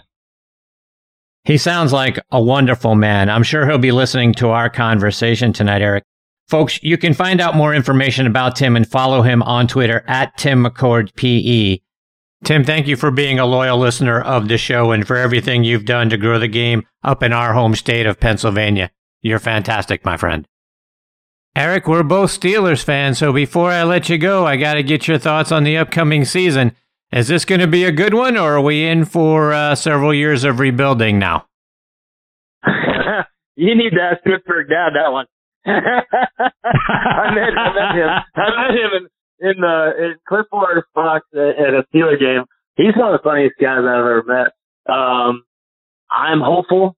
I think Ben's still got some gas left in the tank. I think with the addition of Najee Harris, I mean, I'm hopeful. Now that could be dashed real quick, but I'm optimistic. You're telling me there's a chance, and I think there might be. So at least I'm praying for the black and gold. I love them. And, that town, that town. I mean, it's just what we root for, and we've been so lucky with the Penguins and, his poor Pirates. Oh, nothing. Just, don't get me started on that. He's trading, sell a team to somebody who wants to win. You know what I mean? Right. Teams can win without a huge payroll. You can win if you want to win. And I think they've been phoning it in, but it's such a fun ballpark to go to. You can't help but go down there and have a great time. It's just a beautiful park. It's just, I wish we had some Pirate players. Man, it just bugs me, but yeah. We need guys like Bobby Friend again. Old pitch, I missed him. That's right. But, that's right. God, what a good guy. What a great man he was, too. Super guy. Eric, before I let you go, how can our listeners stay up to date with you? I know it's always a struggle on your website and on social media. I'm hoping one day you're gonna be out there responding on social media, but is there a way for us to stay up to date with you? Oh, you kill me on this every time. And I think I promised you like 14 times now that I was going to do more of this. I just, right. I think I have. It's Eric Johnson Golf, EricJohnsonGolf.com, and I'm on Instagram and whatever, Facebook and, all that stuff. But, I'm just, Chris, I think I'm the Bryson and the Brooks Koepka thing. I'm just not I don't think I need to, win an internet, pissing match. But I promise you, I might just post something tonight just to, show you up. But I promise I'll. Wow. Okay. Oh, you're awesome, my friend. I can't thank you enough for coming back and being a part of the show. Now I got to remember passwords now. Hey, brother, I love you, man. Thanks for everything. You got to come and see this place. Wait till you see the Yellowstone Club, #1 mountain club in the world, buddy. You got to come see this one. Yeah, no kidding, my friend. I've been, like I say, I'm telling my wife, we're going to chuck it all. We're going to buy an RV and we're going to head to Montana. So that's the plan. I hope I can convince her. I might need your help. You might need a little help on that one, bud, but keep trying. I'll see you, buddy. Thanks for everything. All right, Eric. Take care, my friend. Stay safe. Bye-bye. That's the great Eric Johnson. Eric Johnson Golf is the website and how you can find him on social media. But as you can tell, that guy is just one of my favorite people on the planet. The enthusiasm, the positivity, the energy, all of that sort of stuff is endearing about Eric, and he's just as genuine a person as you're going to find. And part of the show, the great part about Eric is you ask him a question, he's going to tell you an answer. And that's as an interviewer, that's all you can ask from a guest. And the fact that he comes on again tonight was the 15th time. How lucky am I to have one of the top 100 instructors on the planet come back 15 times? And I'm very blessed. And Eric is a great human being. And the next time can't get here fast enough for number 16. All right, folks, it is time for me to put a bow on this episode of Next on the Tee. My sincere thanks again go out to Hal Sutton, Shaun Micheel, Jason Hase, and Eric Johnson for joining me tonight. Please check out our website, nextonthetee.net, to keep up to date with what our guest schedule looks like. And scheduled to join me next week are our resident director of instruction, Tom Patry, will be back. Allison Fillmore, who is the vice president and executive director of the Tour Championship, will be making her Next on the Tee debut. as will another one of the top instructors in the game. Nick Bradley will join me. And then we'll round out the show with former tour player and one of the top broadcasters in the game, Charlie Reimer, will be back. So, folks, it's going to be a great show. I hope you'll come back and be a part of it with us. You can stream this show as a podcast on a number of great sites and apps like Apple Podcasts, Google Podcasts, Amazon Music, Spotify. Pandora has now joined the lineup. iHeartRadio, Stitcher, Audioboom, Player.fm, and Podcast.co. Folks, thanks again for choosing to listen to this show tonight. I really appreciate the fact that you continue to make Next on the Tee a part of your golfing content. Until next week, hit 'em straight, my friends.